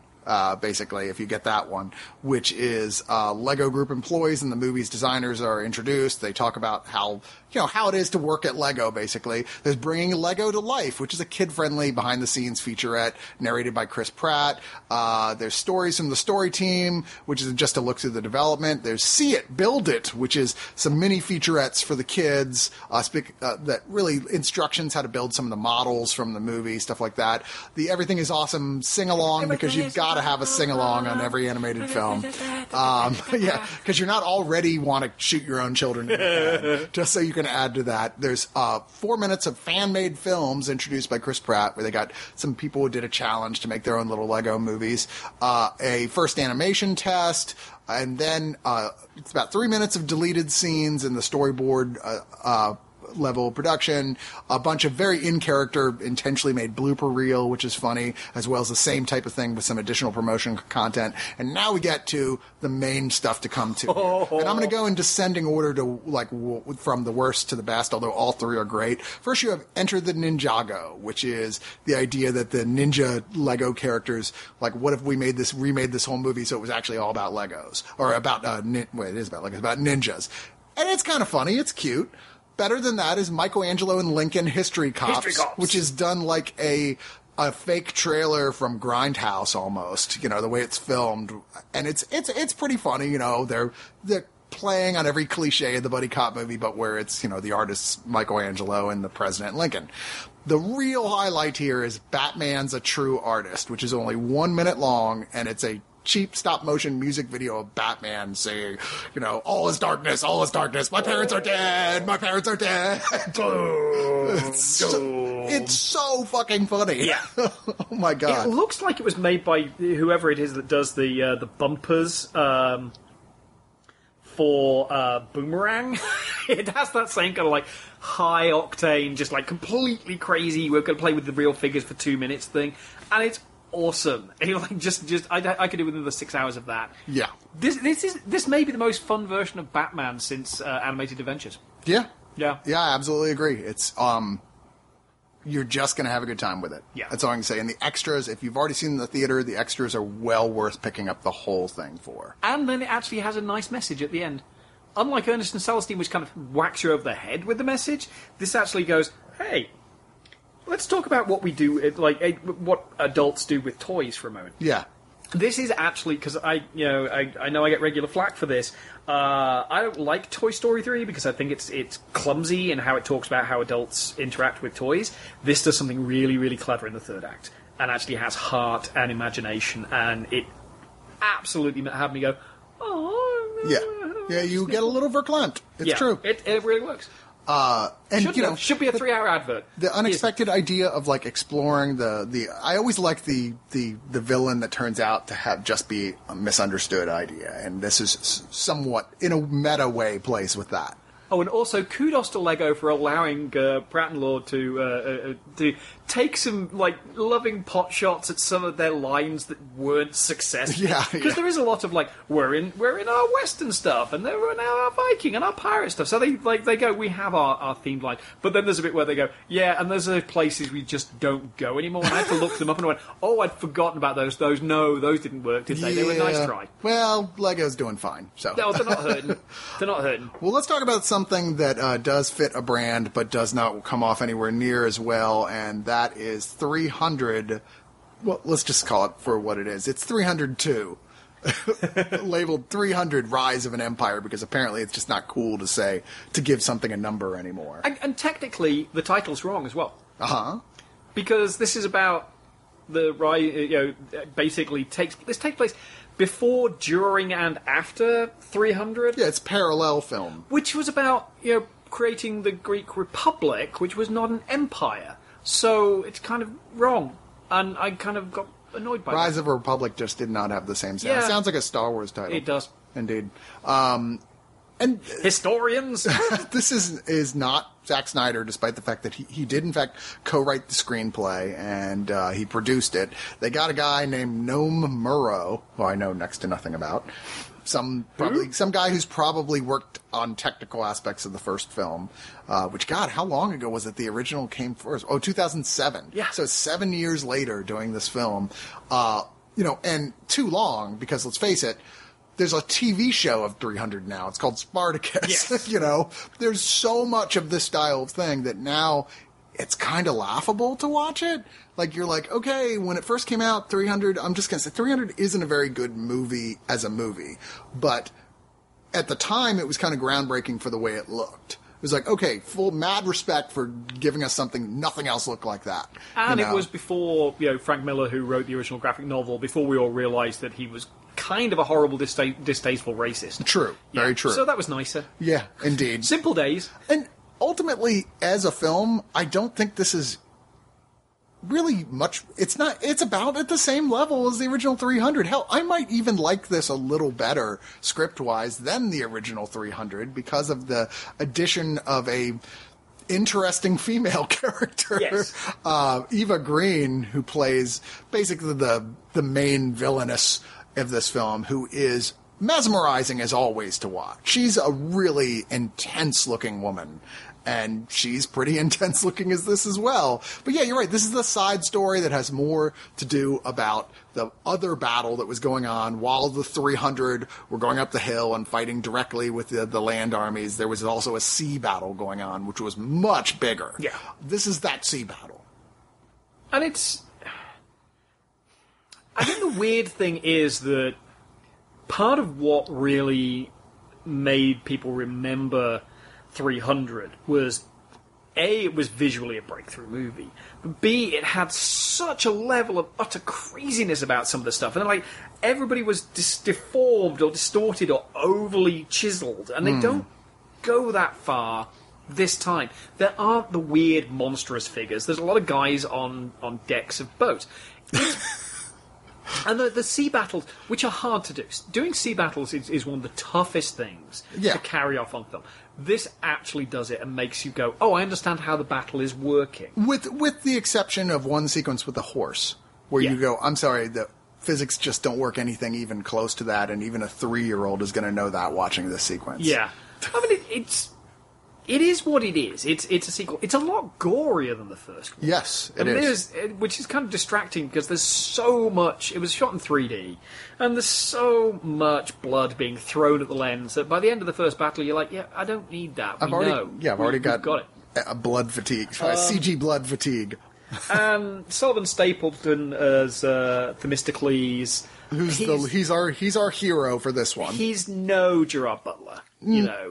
Such as it is to be Gerard Butler. Well, but at least in the original one, Gerard Butler was like, okay, where's the scenery? Because I need to do some chewing. True. Sullivan is pulling it back to make him feel more like a real character, but nothing else in the movie feels that way. Yeah. So it doesn't really. It feels very out of place to choose that kind of performance. Yeah, I mean, I think he probably just didn't get the memo. But then Themistocles is not supposed to be a mad, ravening barbarian king like like Butler's character in the first film. And they try to bring Lena Headey back as well. Headley. Sorry, Sorry, I got a Hedy Lamarr. Blazing Saddles every time. Thank you. She was like a small role in the original one, and they try and expand it here, but I was kind of like, this just feels sandwiched in for no particular reason. It's Themistocles' story, and every time they try and tell little bits of story from the previous one, like here's the stuff you didn't see, I'm like, okay, you know what? This isn't that movie. Let's just, don't throw me the deleted scenes from another movie in here. Just tell the story that's currently going on. Yeah. I mean, we know what's happening over there with the giant elephants and shit. It's epic battle enough.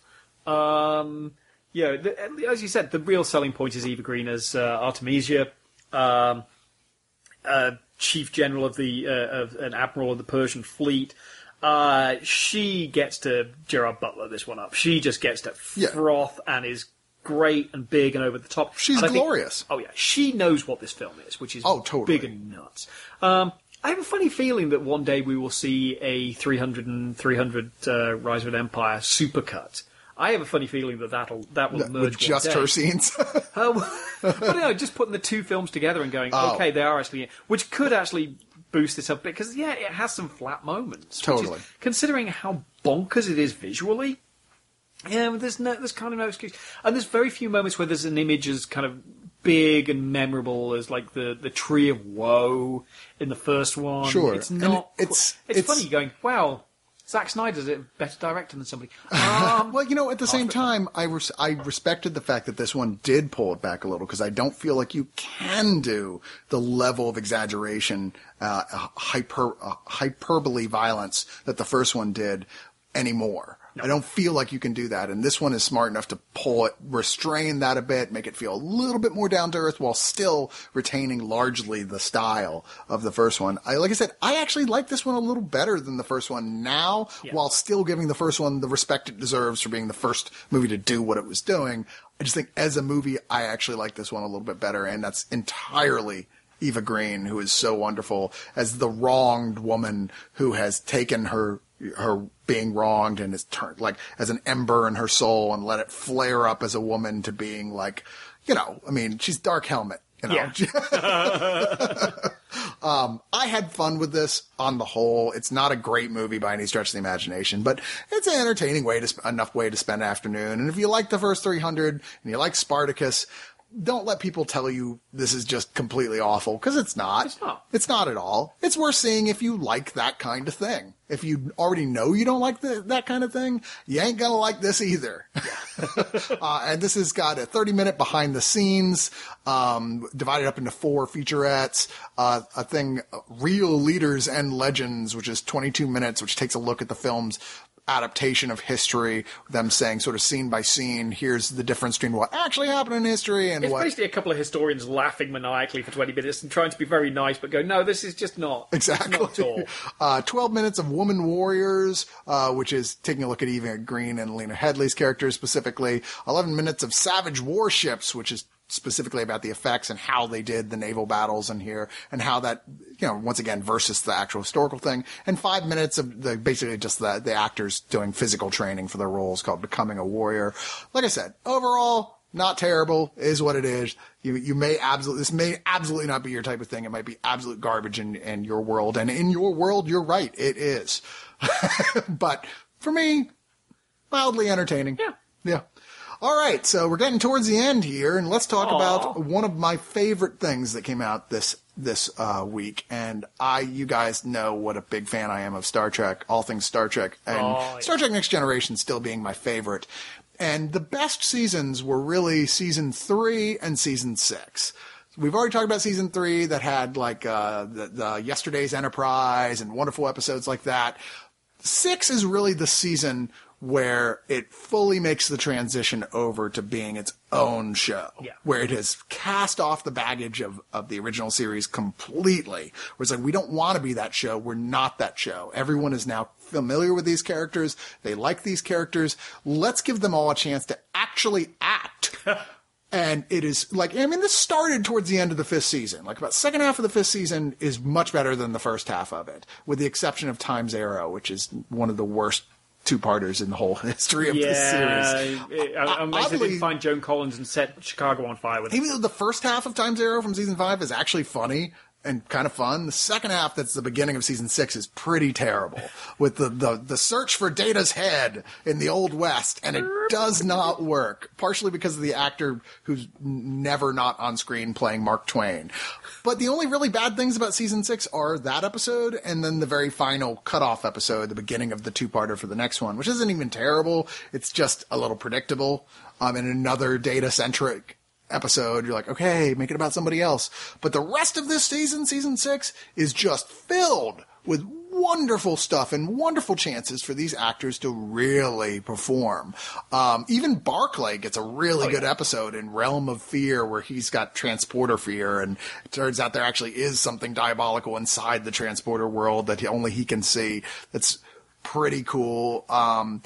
They bring back Mr. Scott from the original episode here, series, and they do it in a way that is an appropriate final. Like, it is the final passing of the torch from the original to saying, now this is how things are done. We always will love and respect what you did, but this is how it is now, and goodbye. And it is one of my favourite Trek episodes ever. I love Relics. It's the best Geordie episode, by far. Oh, yeah, it's really good. It's two engineers talking about engineering stuff, and an old man realising that the world has completely passed him by, and the cosmos has gone on without him.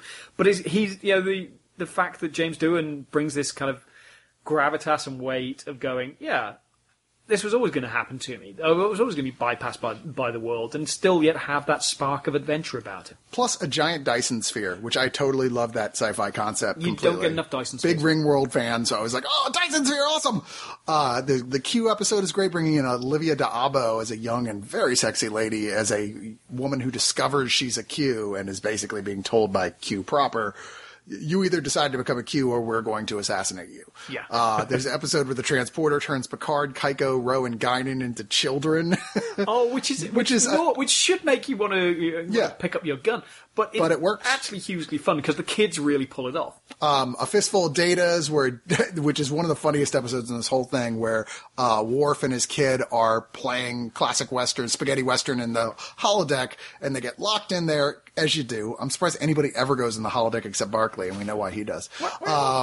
And every character ends up turning into Data, even the madam at the whorehouse. And it's very funny stuff. It really works. And it was actually directed by Patrick Stewart. It was the first episode he directed, I believe.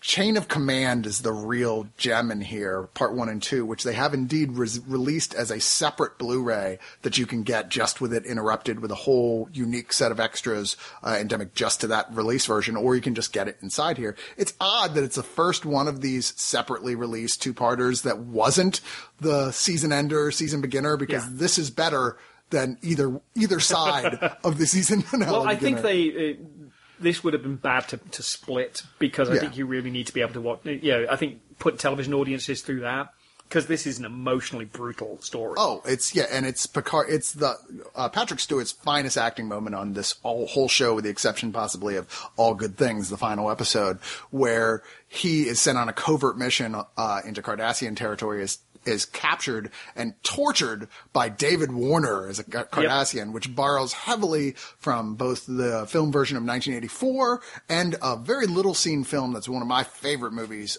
with Alan Rickman and Madeline Stowe called Closet Land, which it lifts whole scenes from. But you know what? No one had seen it, so fuck it.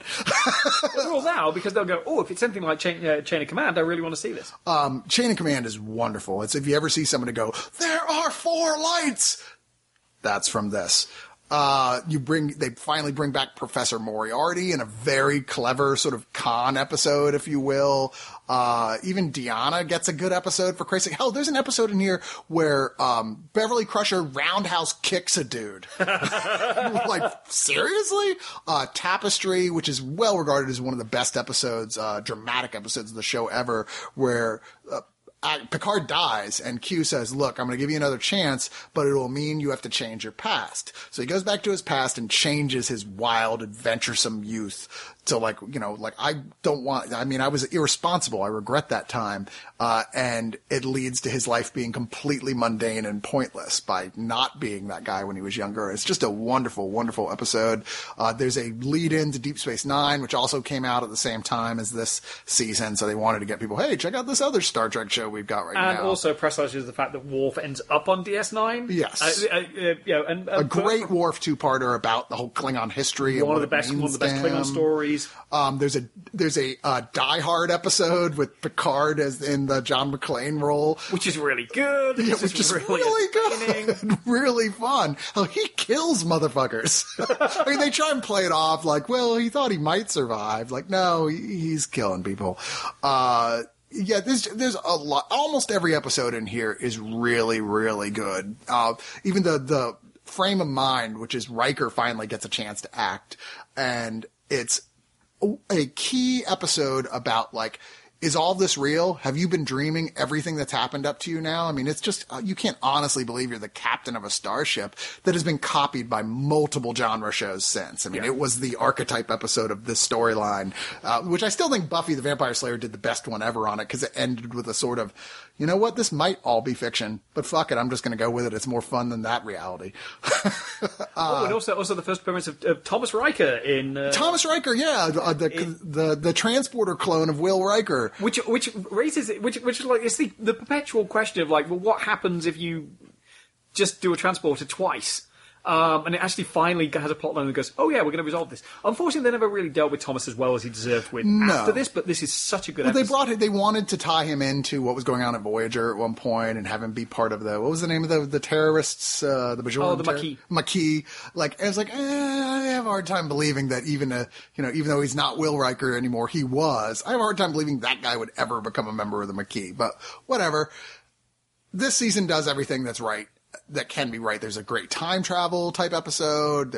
Every actor gets a chance to really stretch and does a good job. There's a Borg episode with a Stephen Hawking appearance in it. I mean, great stuff. I mean, the worst thing I can say about this really is that they're kind of running out of bonus features to do at this point. Yeah. They're like, okay, we've kind of covered about as much as I can think of to add.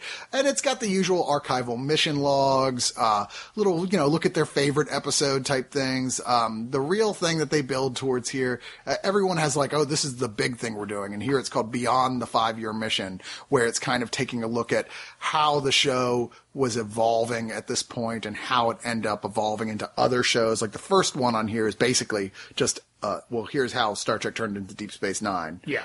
And then it just, it's one of those, like, we're getting towards the end, another fun gag reel, but ultimately, you're not here if you're still buying these, you're not doing it just for the bonus features. You're doing it because you fucking love Star Trek The Next Generation and these beautifully fixed up Blu-ray versions. This has to be the best restoration of a series that I can think of, because they have gone in and said, okay, you know what? Some of these effects look perfectly good on television at the time.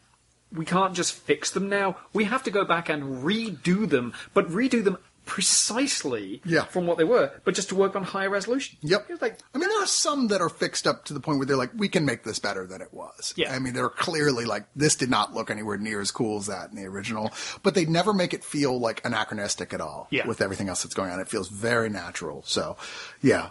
Love this stuff. In fact, I'm split between this as the pick of the week or the Lego Movie, because both of them really just sent the hair on the back of my neck up, like of how great they are. Yeah. So I don't know. I'm going to let Brian Salisbury actually decide in the end which one he wants to put up. But we have moved to the part of the show that you guys love the most. It's when we do our giveaway.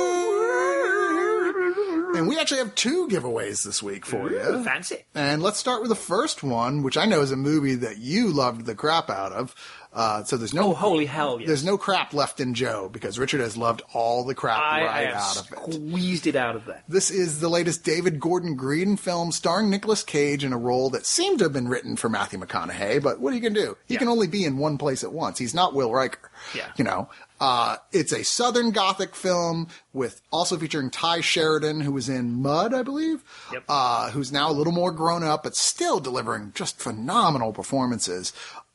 And it really is a great movie. Why don't you talk about this one? Well, Nicolas Cage plays this guy, Joe, who's an ex-con, kind of like, he's very depressed. He's got a bit of a business that his job is to poison trees so they can be cut down. So there's kind of this, he's still living on this kind of questionable, nebulous edge of the law. Is his job really legitimate in the first place?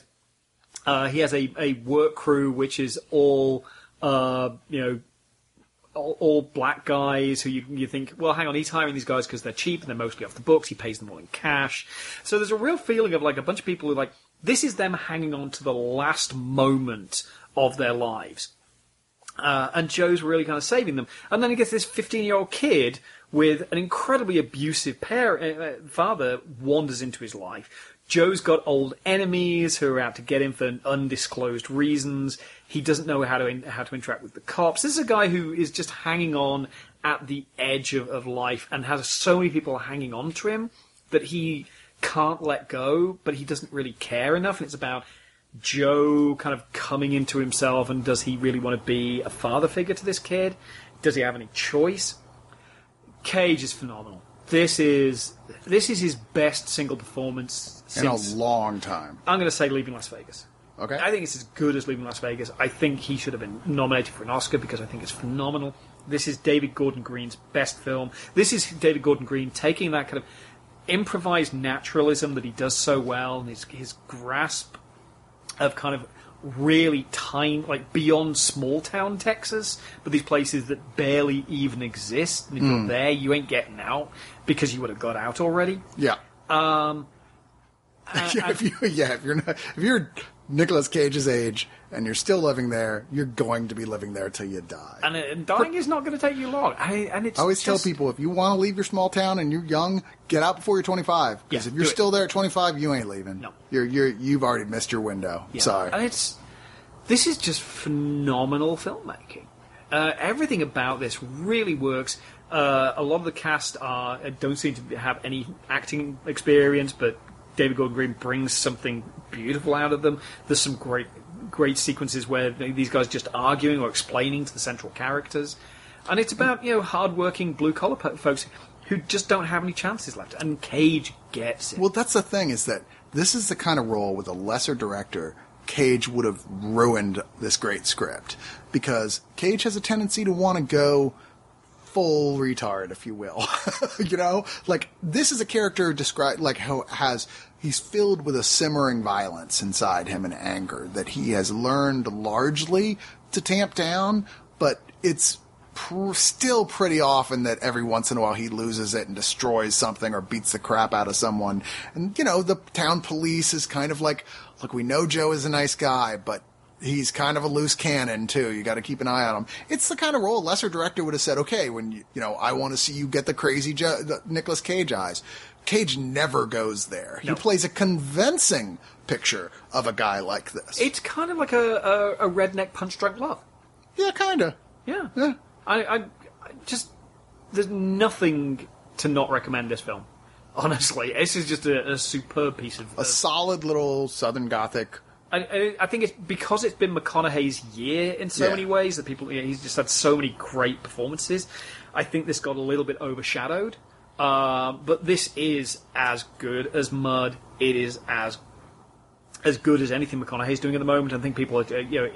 it's sad it's not been allowed to rehabilitate Cage a little bit more than it has. But this is him going, you know what, I really can get my shit back together. And hopefully he's going to get more parts like this. Because I think he's a phenomenal actor, and I really want to see more parts. I do too. He just, not even for some reason, the guy owes the IRS a bundle of money, but was willing to take any paycheck that was offered him. Bangkok Dangerous. Yeah, you could list, have a drinking game with how many you could list, which is like 50% of his career at least is crappy, like, films that were made for Nicolas Cage to do his crazy-eyed thing. Yeah, I having seen this now, I'm more than ever, I want to see Frozen Ground, which is the... It's all right. Yeah. I wasn't crazy about it. Yeah, I really want to see that just because I'm feeling like he's back on a roll at the moment. He's trying to take more serious roles now, and good for him. I mean, some of his crazy roles are fun, like Face Off, for instance. Wow, that's fun. And nobody else could have done that either. No, and Vampire's Kiss, so good. But... yeah, we're tired of the, just there to make a buck films that were coming out, and this is not one of those. Sure as hell not. Also comes with a commentary by director David Gordon Green, the composer David Wingo, and actor Brian D. Mays, a 11-minute making of Joe, which is pretty standard EPK, the Long Gravel Drive, the origins of Joe, about 16-minute, more interesting look, talking about the adaptive process by the screenwriter to translate the novel by Larry Moore to the screen, and 2 deleted scenes, and we are giving away 2 copies of this on Blu-ray. Now, here's what you need to do if you want to win this. First, make sure you're following at OneOfUsNet on Twitter. Second, you're going to tweet at us with your answer of what's the craziest line for Nicolas Cage to say in a movie that he hasn't said yet. Ooh, good one. Yeah, that's what I thought. I was like, just picturing crazy-eyed Nicolas Cage. What would he say? Because we want to laugh and try and imagine it. And then add hashtag Joe giveaway And we will pick our 2 favorite answers, and we will contact you versus Twitter. This is open to U.S. residents only, but we will, and then we'll send you Blu-ray copies of Joe. So, good on ya. Yay! Now, the other thing we're giving away this week is a DVD copy of Season 1 of The Bridge. Now, this is one of these shows that I had heard a lot about. I'd seen a lot of raving about online. I watched the first episode and went, wow, that was really intense. And it just got lost in the shuffle after that of other stuff to watch. And that's a shame, because I know a lot of other people who did the same thing, who just kind of fell off after maybe 2 or 3 episodes going, it's really good, but there's so much other good stuff. I had no idea this was going to turn into 7. Yeah. Which it kind of does in a good way. I mean, it's not the feeling, like cinematically, it's not that feeling, and not even so much in the tone, but still very dark, with a killer who's devious and brilliant and tied in, knows everything that's going on, and has set up an elaborate tableau that the characters don't even realize they've been moving around like his chess pawns the entire time. Really, really well-made show starring German actress Diane Kruger, who is an odd role. She is Detective Sonia Cross, a member of the El Paso Police Department, who has severe Asperger's syndrome. Yeah. Like, she just doesn't know how to relate to people. And it's a small-town police station, and kind of her father figure is the lieutenant, played by Ted Levine. Oddly enough, in a show about a serial killer, you've got Jamie Gum himself playing because the whole time I'm like, oh, I hope they're not going to make the killer him, because it's just too obvious. And spoiler, it's not. But there's a ton of characters in here, so it's not that surprising that it's not. He played the grumpy detective dealing with somebody with social interaction issues in Monk as well. Did he? I never watched Monk. So. Yeah, I think he played a very a comedy version of the same role in Monk. Fair enough. Yeah, because this is definitely not comedy, although it does have funny moments. Now, Diane Kruger's character, Sonia Cross, gets teamed up with a homicide detective for the State Police of Mexico by Damian Bashir, who is incredible in this. And because there's a body found on the bridge between Mexico and El Paso, Texas, that is cut in half right at the bridge point, where one is on one side and the other is the other. To make it even weirder, it turns out that they're 2 different bodies. Yes. One is a Texas judge, and one is a young woman from Mexico who had been found murdered. And everything just gets more and more complicated as this goes along with the plot. They're like the detectives just trying to figure out what the fuck is going on here. There's, of course, that point in there where they think they have the killer, but then it turns out that he's just a patsy.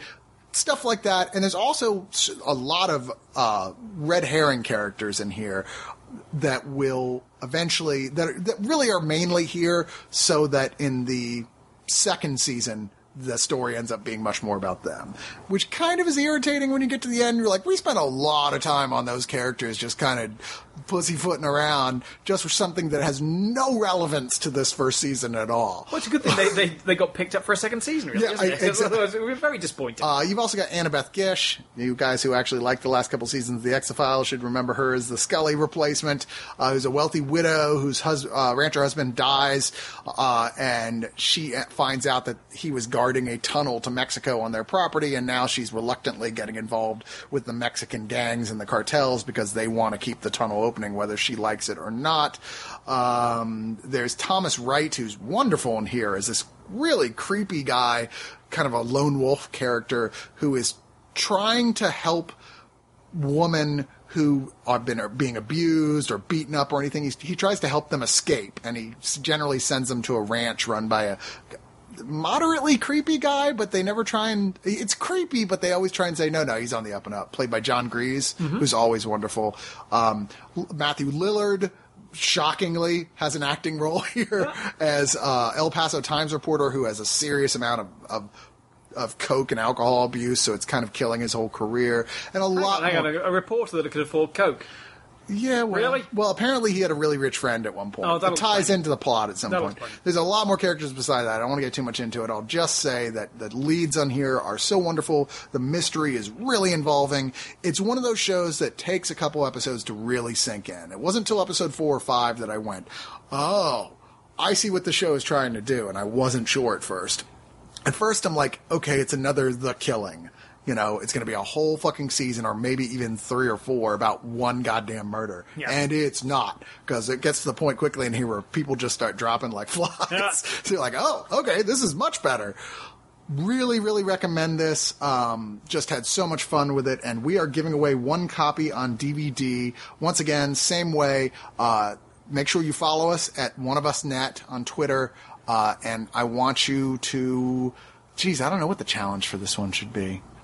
What they should tweet us. Name your favorite bridge. Your favorite bridge? Yes. Yeah. Damn that confounded bridge. Name your favorite bridge and why. Yeah, your favorite... Really? Favorite bridge and why? Bridges are awesome. Are they? Okay, That's no. a very British thing. Yeah. That was like you with the train the other night. Poot, poot. I was like, oh my God, is this really happening right Yes. now?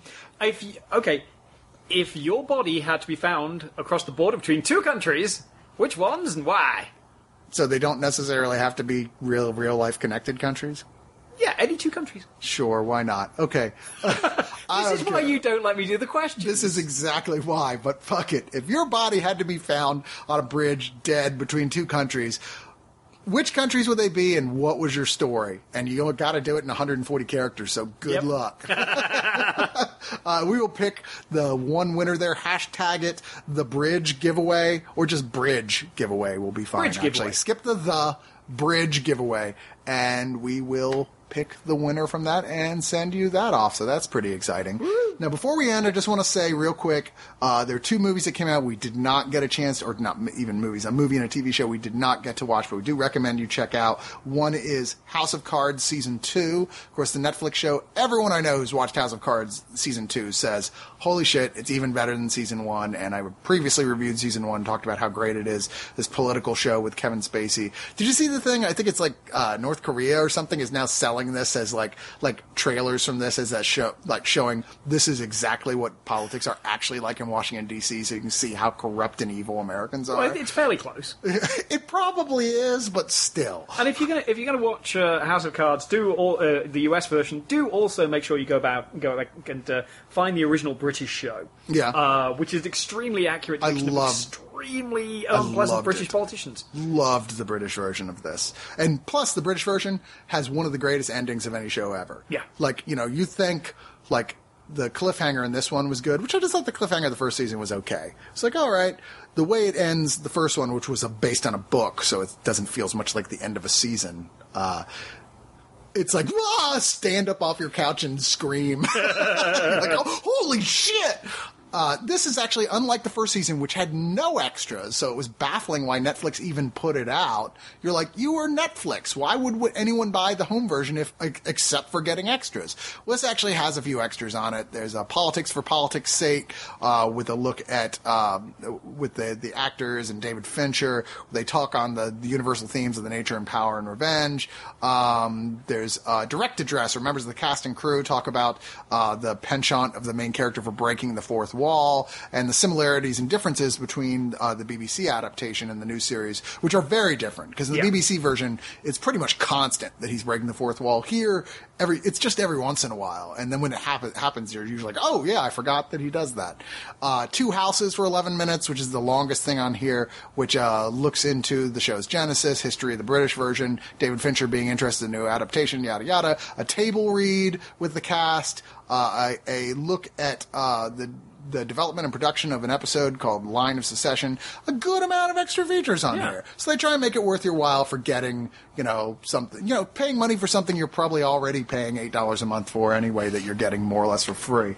But still recommended. The other thing here is the Grand Budapest Hotel, that no matter how much I begged, pleaded, and cajoled, no one was willing to send me a copy of. What? Yeah, I didn't. You didn't get a copy of it, did you? No. See? Yeah. I'm just saying. And I asked. Which is weird, because Wes Anderson, UT graduate. Yeah, and plus they usually send out the Wes Anderson films to everybody. Yeah. Could not figure out why, no press member I knew got a copy of this. But, of course, this was his film that came out this year that is widely loved by Wes Anderson films and fans, and by a lot of non-Wes Anderson fans, surprisingly, who really liked this one. For me, I thought this was actually a lesser Wes Anderson film.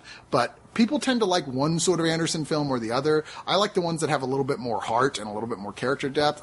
Some people like the ones that are more just kind of crazy and Yeah, you do feel he really one day wants to make a screwball comedy. How close to that is this? This is as close to a screwball comedy as... Yeah, it pretty much is. It's his screwball comedy. And that being said, nobody ever really feels real. Yeah. You know, I much preferred Moonrise Kingdom myself because it actually had a heart to it. This just feels like you're watching somebody incredibly talented kind of going through the motions. Very well-made film, but that just seems to not quite have a soul. A lot of people disagree with me on that, and fair enough. You know, it's still a really good movie. It's just not one of my favorite Wes Andersons. But it's available on Blu-ray now, so you can get that as well. That ties it up for this week's Digital Noise. Richard, I'm sorry. We don't have more to talk about. Aww. I know. You were so hoping we could just be here all day. All the day. As it is, this is one of the longest episodes we've ever had. 2 hours and 7 minutes. Yeah, there was a huge this was a busy week. Well, we're actually trying to get a little bit ahead of schedule now because Comic-Con is coming up, and I know I'll be gone for that, and it's like... We can't really do reviews 3 or 4 weeks after stuff came out. No. So it's like, we're going to try and get ahead of the game a little bit here. I'm trying my best. That's not what we do. Yeah, not usually. No. Don't worry, we'll be lazy again as soon as Comic-Con's over. Hey! Anyway, for Digital Noise, I'm Chris. I'm Richard. And no release is too big, no release is too small. From Criterion to Catastrophe, we see them all. Penis! Cock.